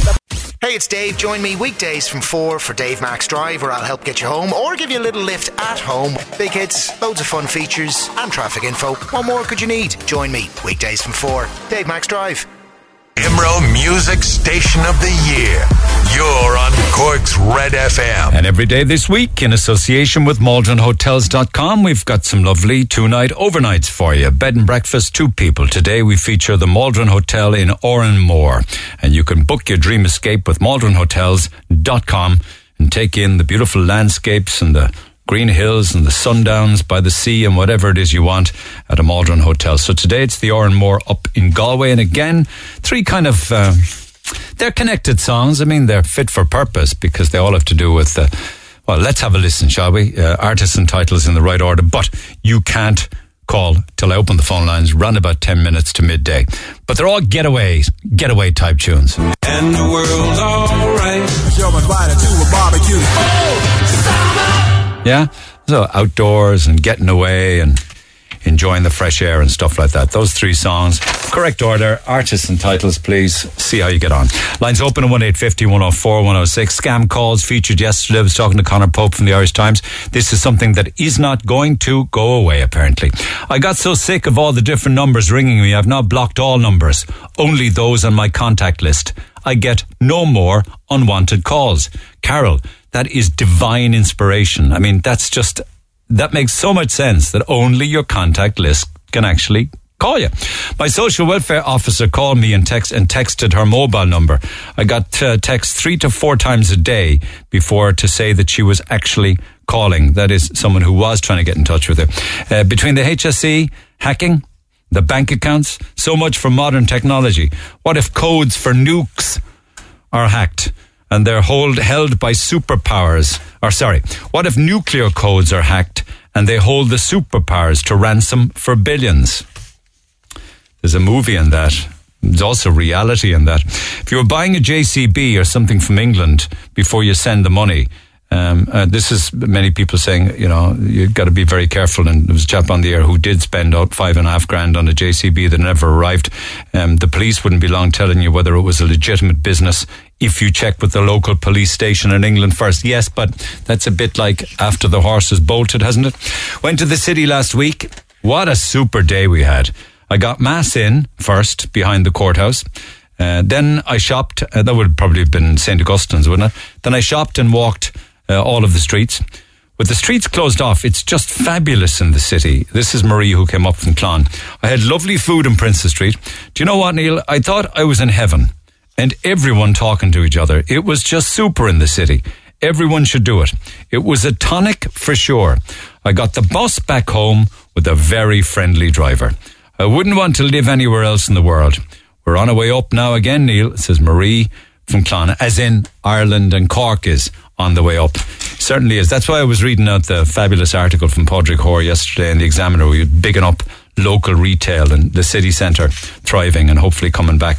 I got my second job on Friday last, and I questioned the lady vaccinating me about the vaccine passport as I'm travelling to Lanzarote on the 22nd of this month. She assured me the card that people get at the vaccination centre has 2 barcodes, one for each jab, and this will be accepted by the airline you travel with. Maybe that information is worth passing on, says Matthew. Well, it is, because I hadn't heard that one before. This morning I rang my local pharmacy in Pierce Square, Ballyfihan. I was told they had reached their capacity already early yesterday morning, and they don't know when they're getting any more vaccinations. I find it bizarre, as I rang them at 9:30 when they opened. Well, there you have it. Neil, you're such a plonker sometimes. The population of the Netherlands is over 17 million. 35% of 17 million is over 5 million, which is more than the population of Ireland. So yes, they are miles ahead of us, not us miles ahead of them. You are right. I surrender to you. We've been back and forth with this, you and me, over the past 24 hours. You are correct. I didn't take into consideration the difference in population. They've 17 million. We have 5. Their 35 million is far more than our 50. Their 35% of 17 million is far more than our 50% of 5 million. Beaten. You win. I surrender.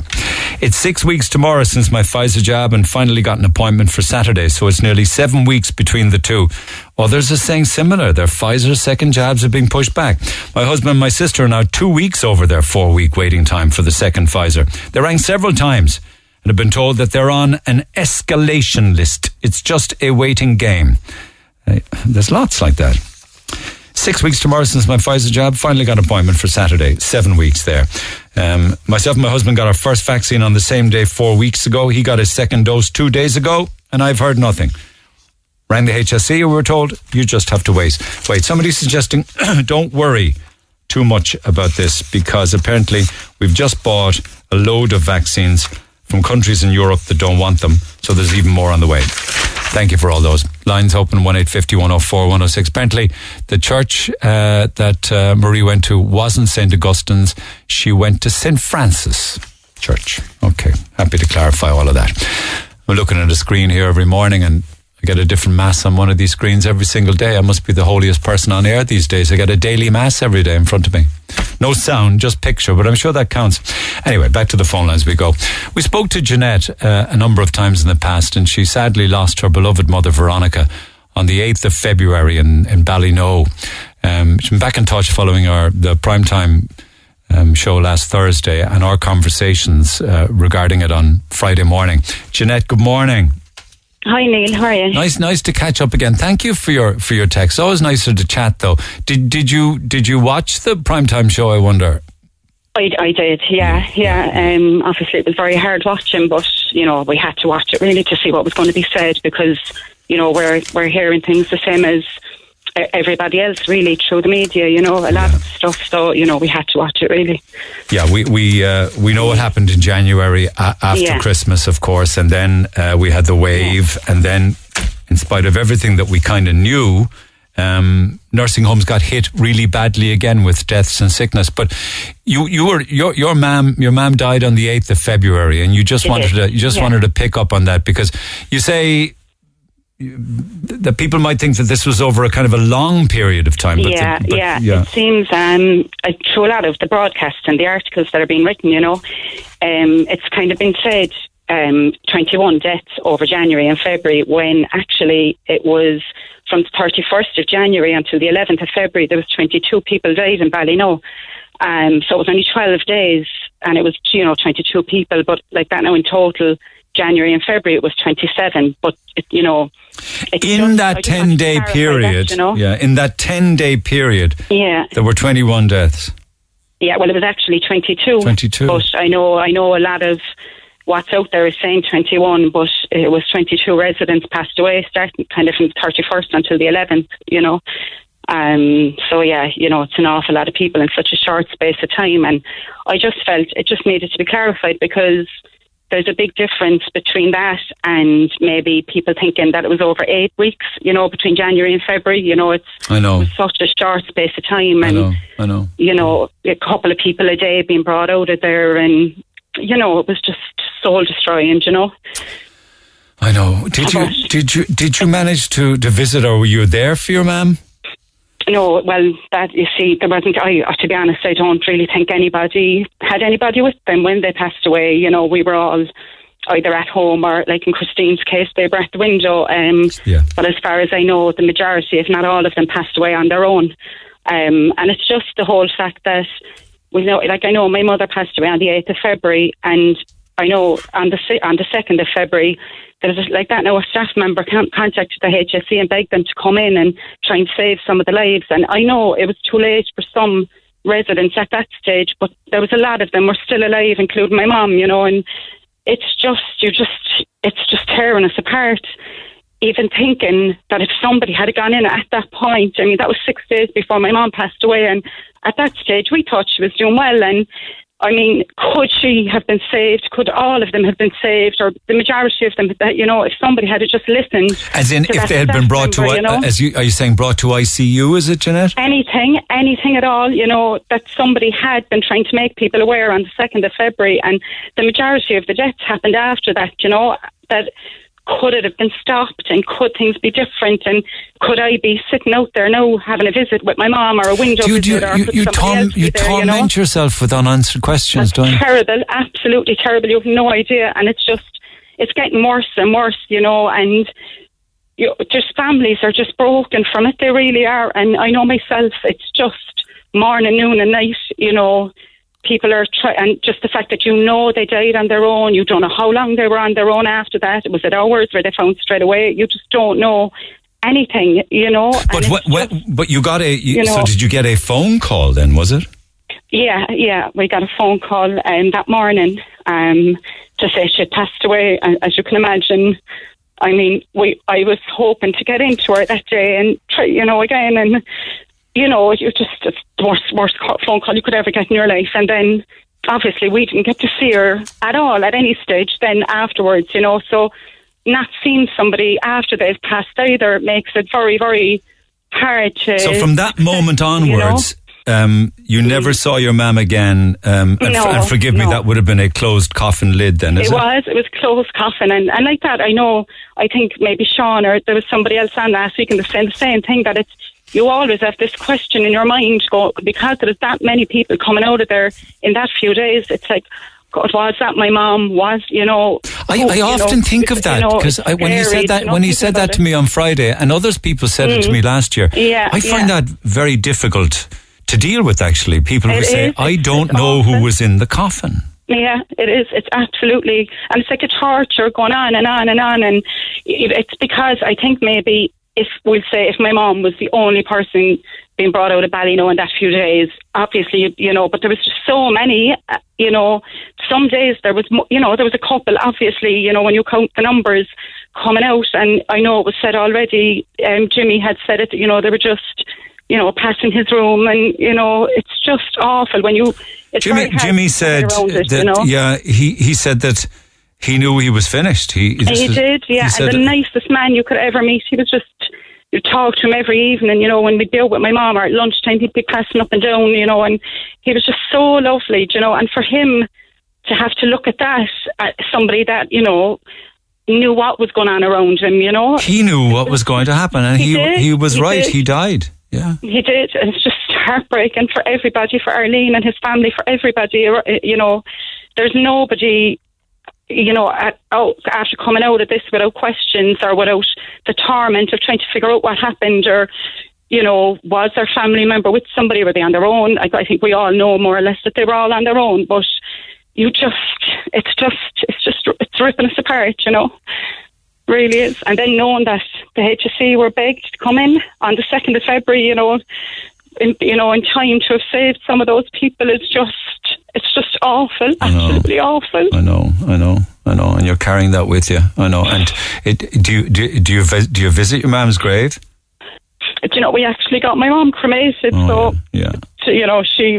actually I think we're going to down the line decide on what we'll do, but at the minute it's just not the right time. But we kind of have her ashes between us now. She kind of bouncing around from house to house, in between the weeks. So it's lovely, and I feel we needed to keep her with us, and we were able to bring her home for the first time in a long time by doing that as well, and it meant a lot to me, and it meant a lot to us. And when was the last time you did sit with your mother and chat with your mother? The last time was a window visit. It was the week before, just before the window visits had been stopped as well, So it was a window visit, but were you on the phone through the glass kind of thing? Yeah.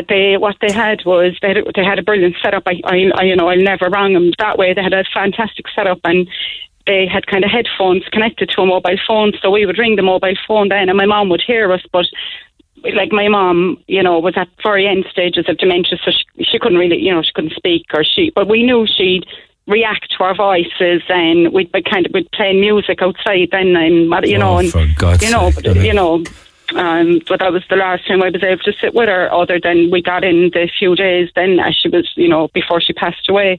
But that was my last proper visit, as just the normal visits. But far from normal. No, I know, but you'd be surprised what becomes a new normal, after the year.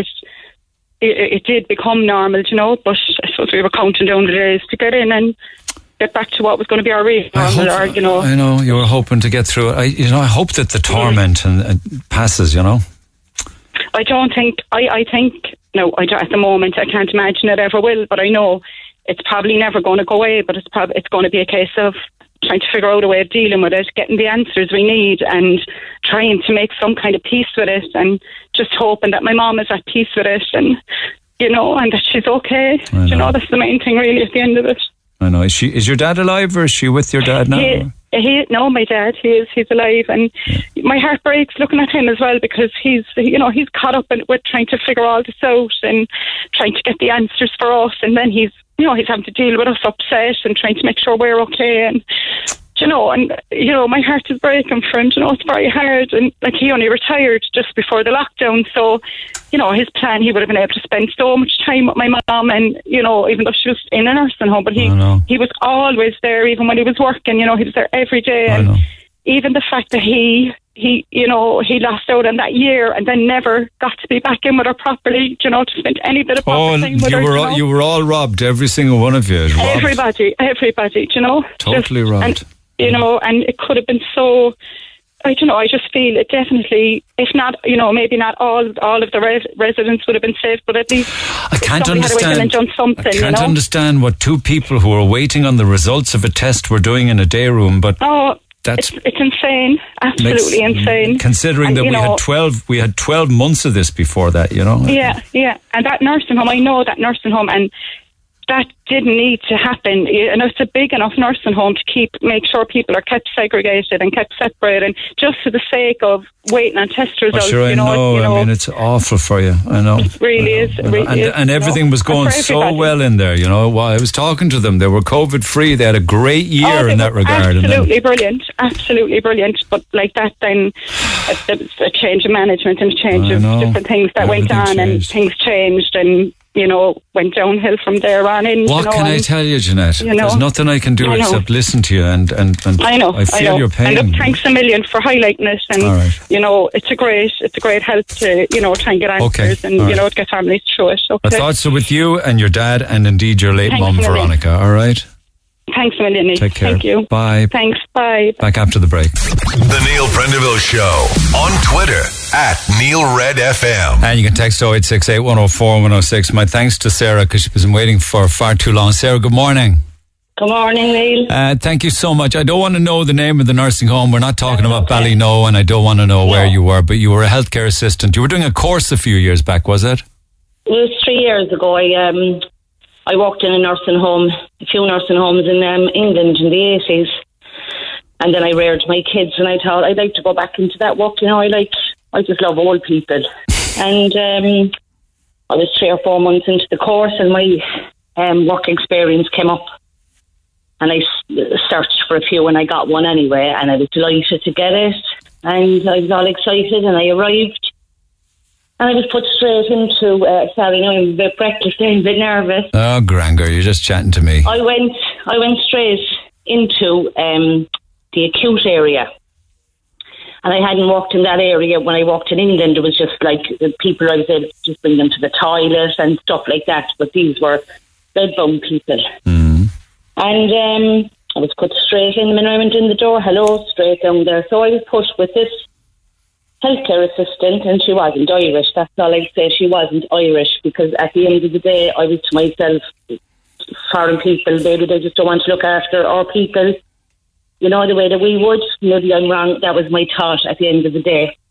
So that was your thought after the experience, or you? At the end of the day in the nursing home, that was my thought. I've been with her all day. Having been with the healthcare assistant all day. I shadowed her all day. Go on, go ahead. Yeah, you're grand. So that was grand anyway. First room we went into, woman couldn't speak or anything, so we got her ready in the bed, and we changed her pads, and we got her dressed, and the other one, she was very, very rough, and like my mum was old and died, frail as well, and I know how gentle you have to be with old people. And so she said to me, we'll her out now into the dining area. So I'd her out there by 9 o'clock, and there was a certain amount of people then could get out by 9:30, 10 o'clock.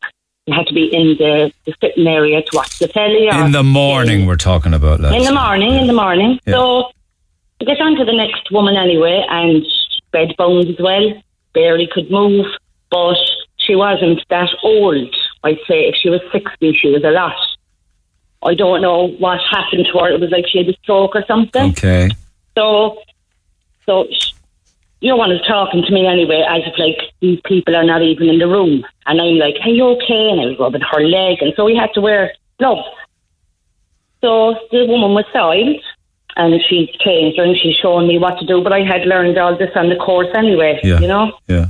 How to do all that before we went out on our placement. So that was fine anyway. So got her, and she's looking up at me, and I'm very soft. I get very emotional. My eyes were filling, and I was, you know. So that was fine anyway. We got her wheelchair out of the shower room. See, she could have had a stroke, but mentally she could have been perfect.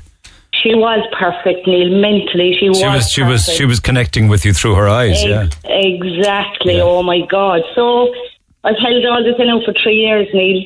But anyway, so that was fine. Got her wheelchair, and the wheelchair is full of old vomit. You know, all down the wheels, on the steps, and I'm like, oh, that was grand anyway. Into the wheelchair, and got her. She said, bring her out there now. She's just no clothes were ironed, no or anything. Just at any stage now, was anybody talking to the residents using their first name? I'm just curious. Hi, Mary. How are you, Jean? Hello, Peg. The room. Oh, hi, Mary. How are you this morning? That was it. They couldn't respond back, Neil. So she was treating them like that. They were just dumb. You know, they weren't human beings. Did she use their first names? Yes, when we went straight into the room. And come on now, Mary, lift up your arm now, and things like that, you know. And I was being so gentle, and she was saying, we have to do this quickly because we have to get another 4 out of their room and get them out. So it was very rough on them. And they were just treated like pieces of meat, you know. So I brought her out into the room, and I came back to the room, and she said, do you see her now? She said, that one is HIV. And I'm like, oh, Jesus.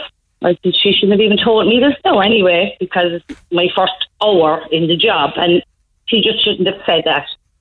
And then she told me the story, how she got it, and she deserved what she got, and she starts talking about the woman. So I'm like... She deserved what she got? She deserved to get HIV because of her lifestyle. Isn't she really very opinionated woman now? I didn't...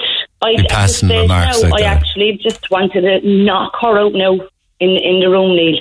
So she was sweating then. She was a big huge one. She was sweating. The sweat was pouring down her face. She opened the cupboard anyway to get all the clean sheets and stuff, because the woman side the sheets. And she picked the sheets out, and she pressed it up to her face and rubbed it, and she went, oh, to clean all the sweat off her face, Neil, right?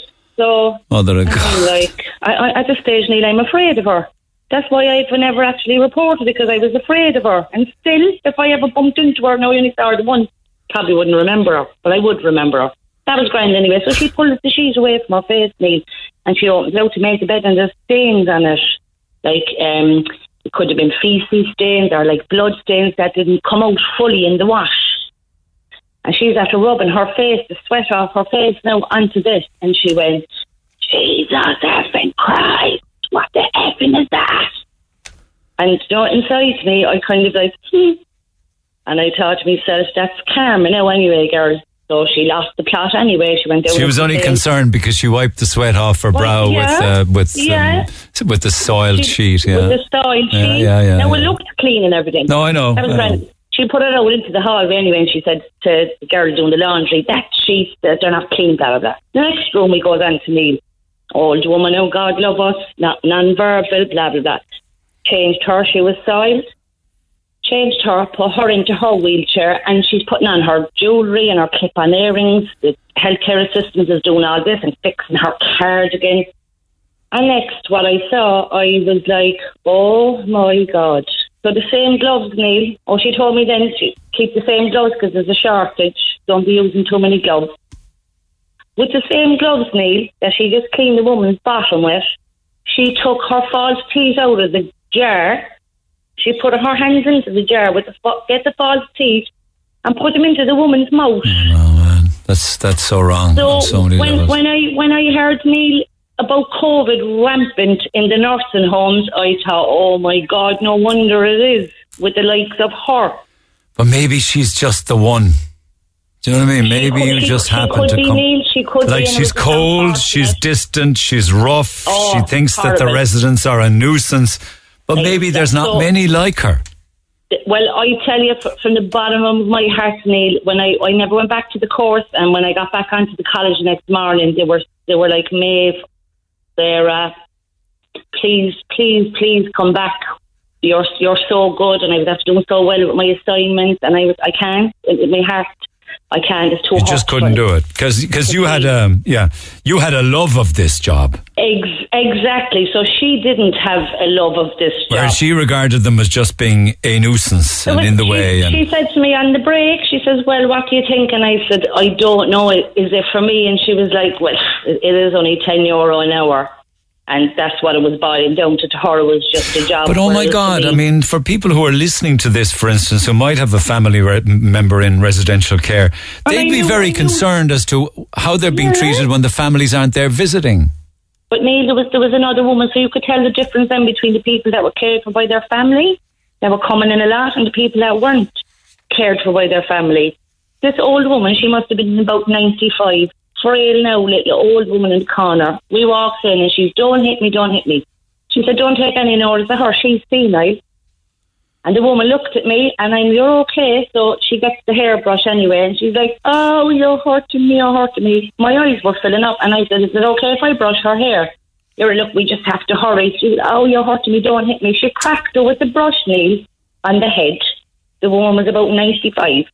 She cracked the brush and I took the brush and I said, I will do it for her. There's no problem. When you say she cracked it with the brush because she was brushing it too roughly? Neil, the woman barely had hair.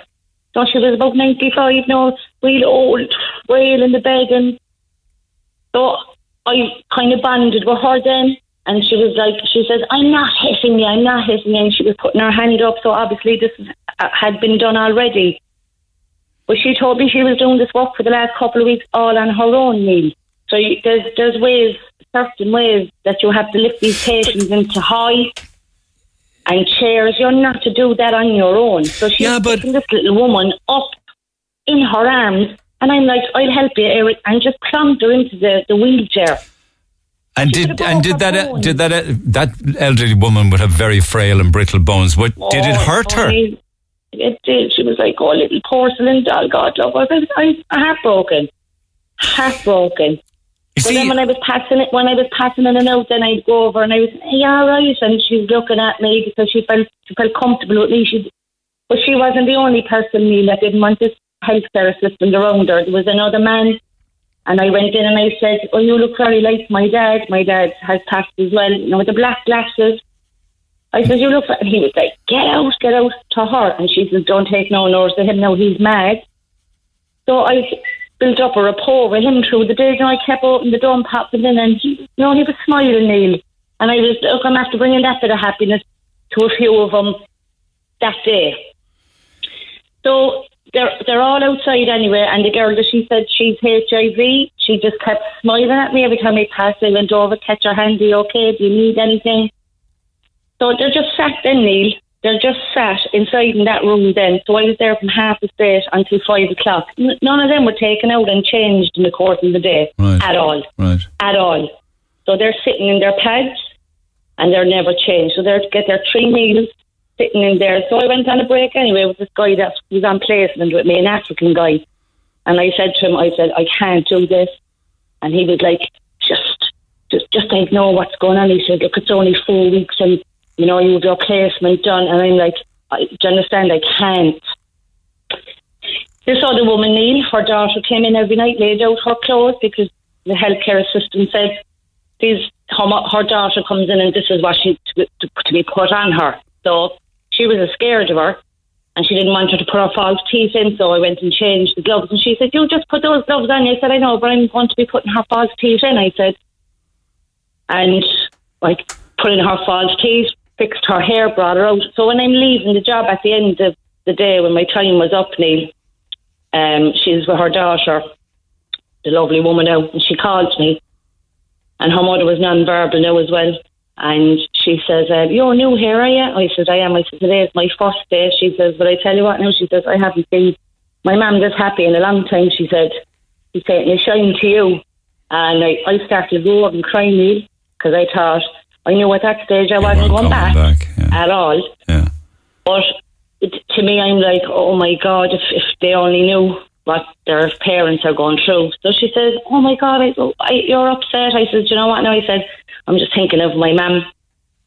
And I'm getting very emotional, but it wasn't that. You didn't at that stage feel like saying to her, listen, you have no idea how tough it is. I didn't know where I stood, and I've been on to people after that. The college said, well, if you report it, this, that, and then I got on to some person I knew that was had their own HR business, and I said, I want to go to HICWA about this, for them to go and see what's going on. And he said to me, it's just your word against theirs. No, I think not. Yeah. I think that's no one pushed me, Neil, HICWA would. But the problem with HICWA is they will call in advance and let the establishment know that they're visiting. But they shouldn't do that, Neil. You see the residents that you were dealing with, each and every one of those, they were afraid of that healthcare assistant. I know, Neil. I came home. I couldn't go home. I actually had to go to my sister's for a couple of hours because I was traumatized. And when I got home, I went in and I said to my family, I was crying and I said, please, if anything ever happens to me, if God forbid, if I had a stroke or if I was incapacitated and I have my mind, please don't put me into a nursing home. Yes, but you see, here we are now, we're generalising, because one would make the assumption from what you're saying is that you're saying all nursing homes are like that, but I'm not saying that, Neil. I'm just saying maybe I could get a carer like her. You know what I mean? Can family, does GDPR allow family members to any video access or live cameras from inside nursing homes? No, I would imagine not. No. I don't know, Neil. Okay, so we'll say no to that. But you say from 9 in the morning to 5. What happened? I started. Okay, no, but you know when they're in the day room and wheeled in and they're, what do they do all day? So those that can communicate are just sat at the kitchen table. There's loads of kitchen tables with those oil cloths on them. Now, a person came in doing games and stuff maybe for an hour. So there's a television on. So those that are non-verbal, they're just sat there, Neil. They're just sat there, and you're passing in and out because you have to pass in and out of the day room to get to certain rooms. And I'm like, this is very, very sad. And I'm like, no, I couldn't do that work. So I never went back and finished the course, and I had loads of assignments done, and I did very well, and they were begging me to go back. You're an awful loss to the profession, I have to say. And that's what they said to me. They said, it's people like you we do need in the nursing homes. So I would rather look after someone privately, you know. But you see, it strikes me from our conversation that there could be people working in the profession treating it like they feel they should treat a job that pays them €10 an hour. Exactly. Do I make sense when I say that? Yeah. Because she said that to you, for God's sake, we're only paid €10 an hour. That allows them. Her heart wasn't, like, she hadn't a night. You just know that she was very fall. Like, we went into one room and the guy says, no, get out. And she was, don't take any notice of him. And he was, you're hurting me. I'm not hurting you. And I was like, 1 minute there. I said, let me try. And he loved me at the end of the day. And what was so sad for me going out the door was they probably think I'm coming back tomorrow. Because when I was walking and I was introducing myself and I was, I'm new here today. Be nice to me now. It's my first day. I know. They're that. And I built up a rapport with them, and when I was leaving, I was saying, I'm never going to see these people again. Very sad. And they're probably thinking, we'll see her now in the morning. She was lovely, you know. This conversation creates an awful lot of worry in families listening to it. What would you say to that? After listening to Jeanette there, now I'm thinking, like, should I be talking about this at all? And my sincere condolences to Jeanette and her family and the passing of her mum. But what should families be doing to assure the safety and the happiness and the comfort of a loved one? I mean, you're saying all day in the same pads, because it's too much. She told me this. once they're out in the day room, they're not brought back in until 4:30. Like when I was leaving my shift, that's when they were starting to be brought back one by one to be changed. But it sounded as if your work in the morning was on the clock. We have X amount of rooms to do, and it's only me, and we have to do it fast. Yet families and the residents within the nursing home you're talking about could be paying $1,000 a week. Exactly, Neil. I'm telling you now, I was traumatized for a long time after that. Very sad. Traumatized. Very sad. Very sad. Yeah.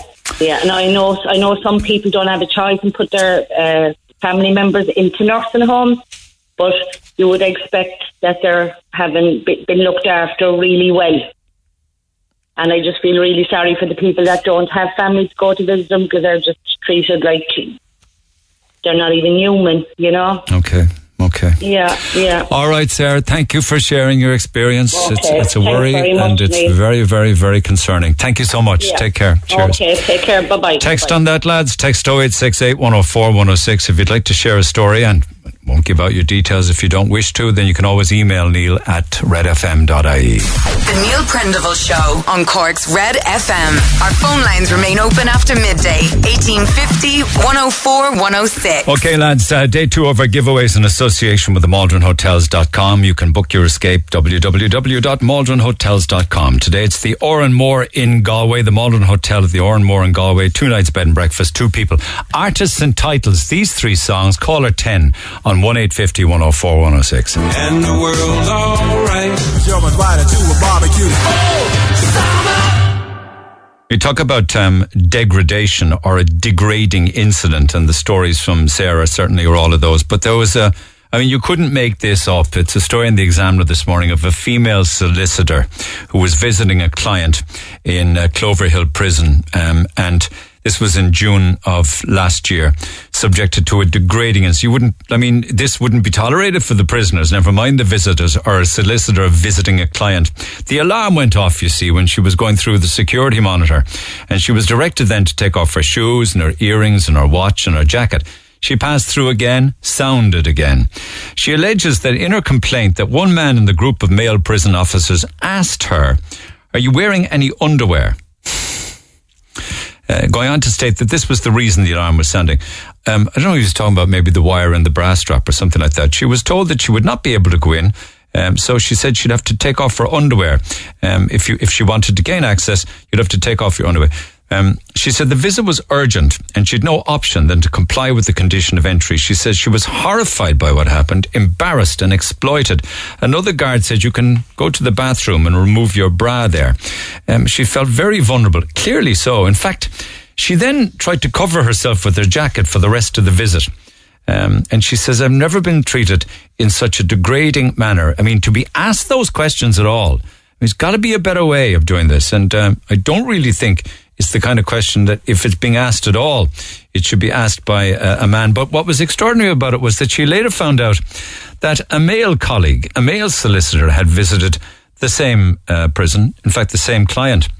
And the alarm sounded 3 times when he was passing through the scanner. But no similar request was made of him, and he was just automatically admitted. Now, these are allegations, these are claims that she makes. It's a story that makes the front of the Examiner this morning while visiting a client in Cloverhill Prison. Isn't it extraordinary? It really is. Okay, I don't have much time now. I want to get one more call on the air before I leave you for the day that's in it. Amanda, good morning. Good morning. So we heard of the €100 at McDonald's and the Carlo man down in Killarney for the 50th wedding anniversary. What was the story with your son? He wanted to learn how to play guitar. Good. So his friend's dad had one. He said he could test it out in that for a few weeks, which he did. He said he liked it, so we went up to Cork. We bought one in cash converters, but unfortunately it fell and broke a couple of months later. So my son was devastated. So I said, look, we'll go back up, get you another one. Our limit was €300. So we went back up to cash converters. They had none to suit, so we went over then to Pro Musica in town. And he picked up a Yamaha, a similar Yamaha to what he had. And are we talking electric guitar now, or are we talking acoustic? No, acoustic. Okay. Acoustic. Okay. Yeah. So he was just sitting there testing it out like you have to. And this random guy comes over and starts chatting to him. And Jake was talking to him and saying, I've only been playing a couple of months. And, I'm self-teaching myself from the internet. And your man was just very surprised. So he was talking away to me and him. And he turned around to me. He says, I don't mean to sound rude. He said, but do you mind if I buy your son a guitar? That's weird. And I said, what do you mean? He said, he just said, I see something in him. He said he's at a level where it took me years to get there. He's at the same level as that. So I said, okay. And Jake was just looking at me weird. So how old is Jake, incidentally? He's 17 now. He started last year. He was 16 when he started playing. And is he handy, like? He's very handy. He's all self-taught. So your man kind of hears him strumming, he just goes over to him. He'd only been playing a couple of months at the time. Picking away, yeah, right. And he goes over to him and just started talking to him. And, asking him about the music, how long he's been playing, did he have lessons, etc. And my son was just saying, no, just self-taught. I just got into it. I just love since COVID is there. I sit there every day. I play the guitar every day, and I learn from the internet. So he was shocked. So he just, asked me, could he buy him a guitar? He said, look, I'm after having a good day at work, he said, and I want to do a good deed for someone. So I said, okay. So he called the staff member over, and he said, look, could you look after Jake with a guitar similar to the price of my one? And I could see the guy had his guitar in his hand that was €1,900. Oh, for God's sake. Oh, yes. I thought he's having, so I said, you're actually having a laugh to myself. I said, okay, we'll see where this goes. So the guy, staff member, comes over, hands Jake a guitar worth about nearly €1,000, and he says to Jake, sit there and play with that. So Jake is sitting there loving it. He didn't know the price, but I seen the price. I went over to Jake. I said, Jake, you're not getting that. That's nearly €1,000. Forget it. So he came over. He was sitting there. Your man comes back and he says, how do you like that? Jake says, yeah, it's a good one. But he says, look, I won't be getting this. It's too expensive. So your man called the staff member over. He said, Jake likes this one. He said, pack that up. And he said, put it in a hardback case as well, worth altogether it came to €1,000. Man paid for it, and that was it. What?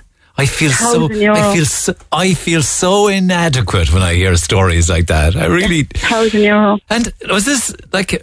Who was he? Was he a musician? I don't know. He famous? Is he? No, he was just someone that just wanted to play. His son was also picking up a guitar. He was with his son. And he was also picking up a guitar for himself, but he just said he had a good day at work and he wanted to do a good deed for someone. And he just paid for it, like gave a credit card and paid for it. Yeah. And was Eileen Madden there, the boss of Pro Musica? Was she there? No, I don't know. There was a guy that was dealing it, but the guy obviously knew this person because he must have believed him, because he just straight away went over and bought him a Martini's guitar, I think it's called. Don't know. I wouldn't really know. I mean, I know it's €1,000 worth of guitar. It's a lot of money. Yeah, so I was shaking. We left the shop and we were shaking. So I went over to him before we left. I said, look, can I please have your number? I said, I'd like to send you a video of Jake actually playing the guitar, which we actually have. You got to send me that video. Never mind your man. That is an incredible. I don't think you realise how fabulous that story is. €1,000. I said, we just happened to be at the right place at the right time. And God only knows what Jake's going to do with that guitar, or how talented he's going to... He did say to Jake, he said, if I ask you to do something now, he said, if you ever make money from music, he said, I'd like you to come up here and do exactly what I done for you. Oh, that's awesome. I mean, that's just off the Richter And Jake said, scale. if I ever made money from guitar, he said, I would come up to the shop and just buy someone who I thought deserved one. He'd buy him one. Well, I don't think we're ever going to find out who this person is, because he probably... Yeah. Well, I have his number. Yeah, I have his number. I don't know. Would it be worth a call? If you want. I mean, maybe you could call him and see. Maybe you could call him and see if he's interested in chatting. But he might be a private person that just wants to do this below the radar. Actually, as I said, he was a complete stranger. I don't know. Unreal. Know the guy at it's all. Unreal. Can you send me on some video work of Jake with the guitar, please? I actually want Jake to update them, because he hasn't had a couple of videos. So I'm going to actually. Would you please get him to do it?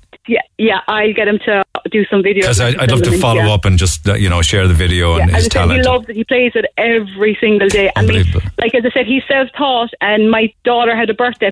Unbelievable. Sorry, I don't know. You still there? You still there, Amanda?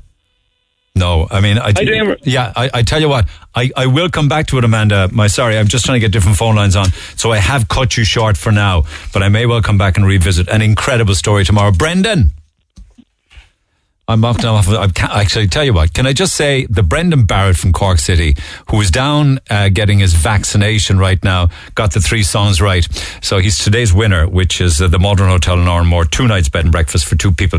He correctly identified Bill Withers' Lovely Day, Fresh Prince and Summertime, and Alice Cooper, School's Out. All right. And the world's all right because you're invited to a barbecue for the summer if you edit all those together. So well done, Mark. Thank you for that. We'll have day 3 tomorrow with the Modern Hotel, Sandy Road, Dublin. Is it Sandy Road? I'm assuming it is tomorrow. Off to Dublin for a couple of nights. And then on Thursday, Portlaoise, and on Friday, Newlands Cross. So all that to come. Lines will stay open at 1850 104 106. Brendan, I cut you off, my friend, but would you please call back so I can get an address? Have a good day. I'll see you tomorrow. Thanks for listening to this Red FM podcast. Don't forget to subscribe and check out redextra.ie for more great Red FM content.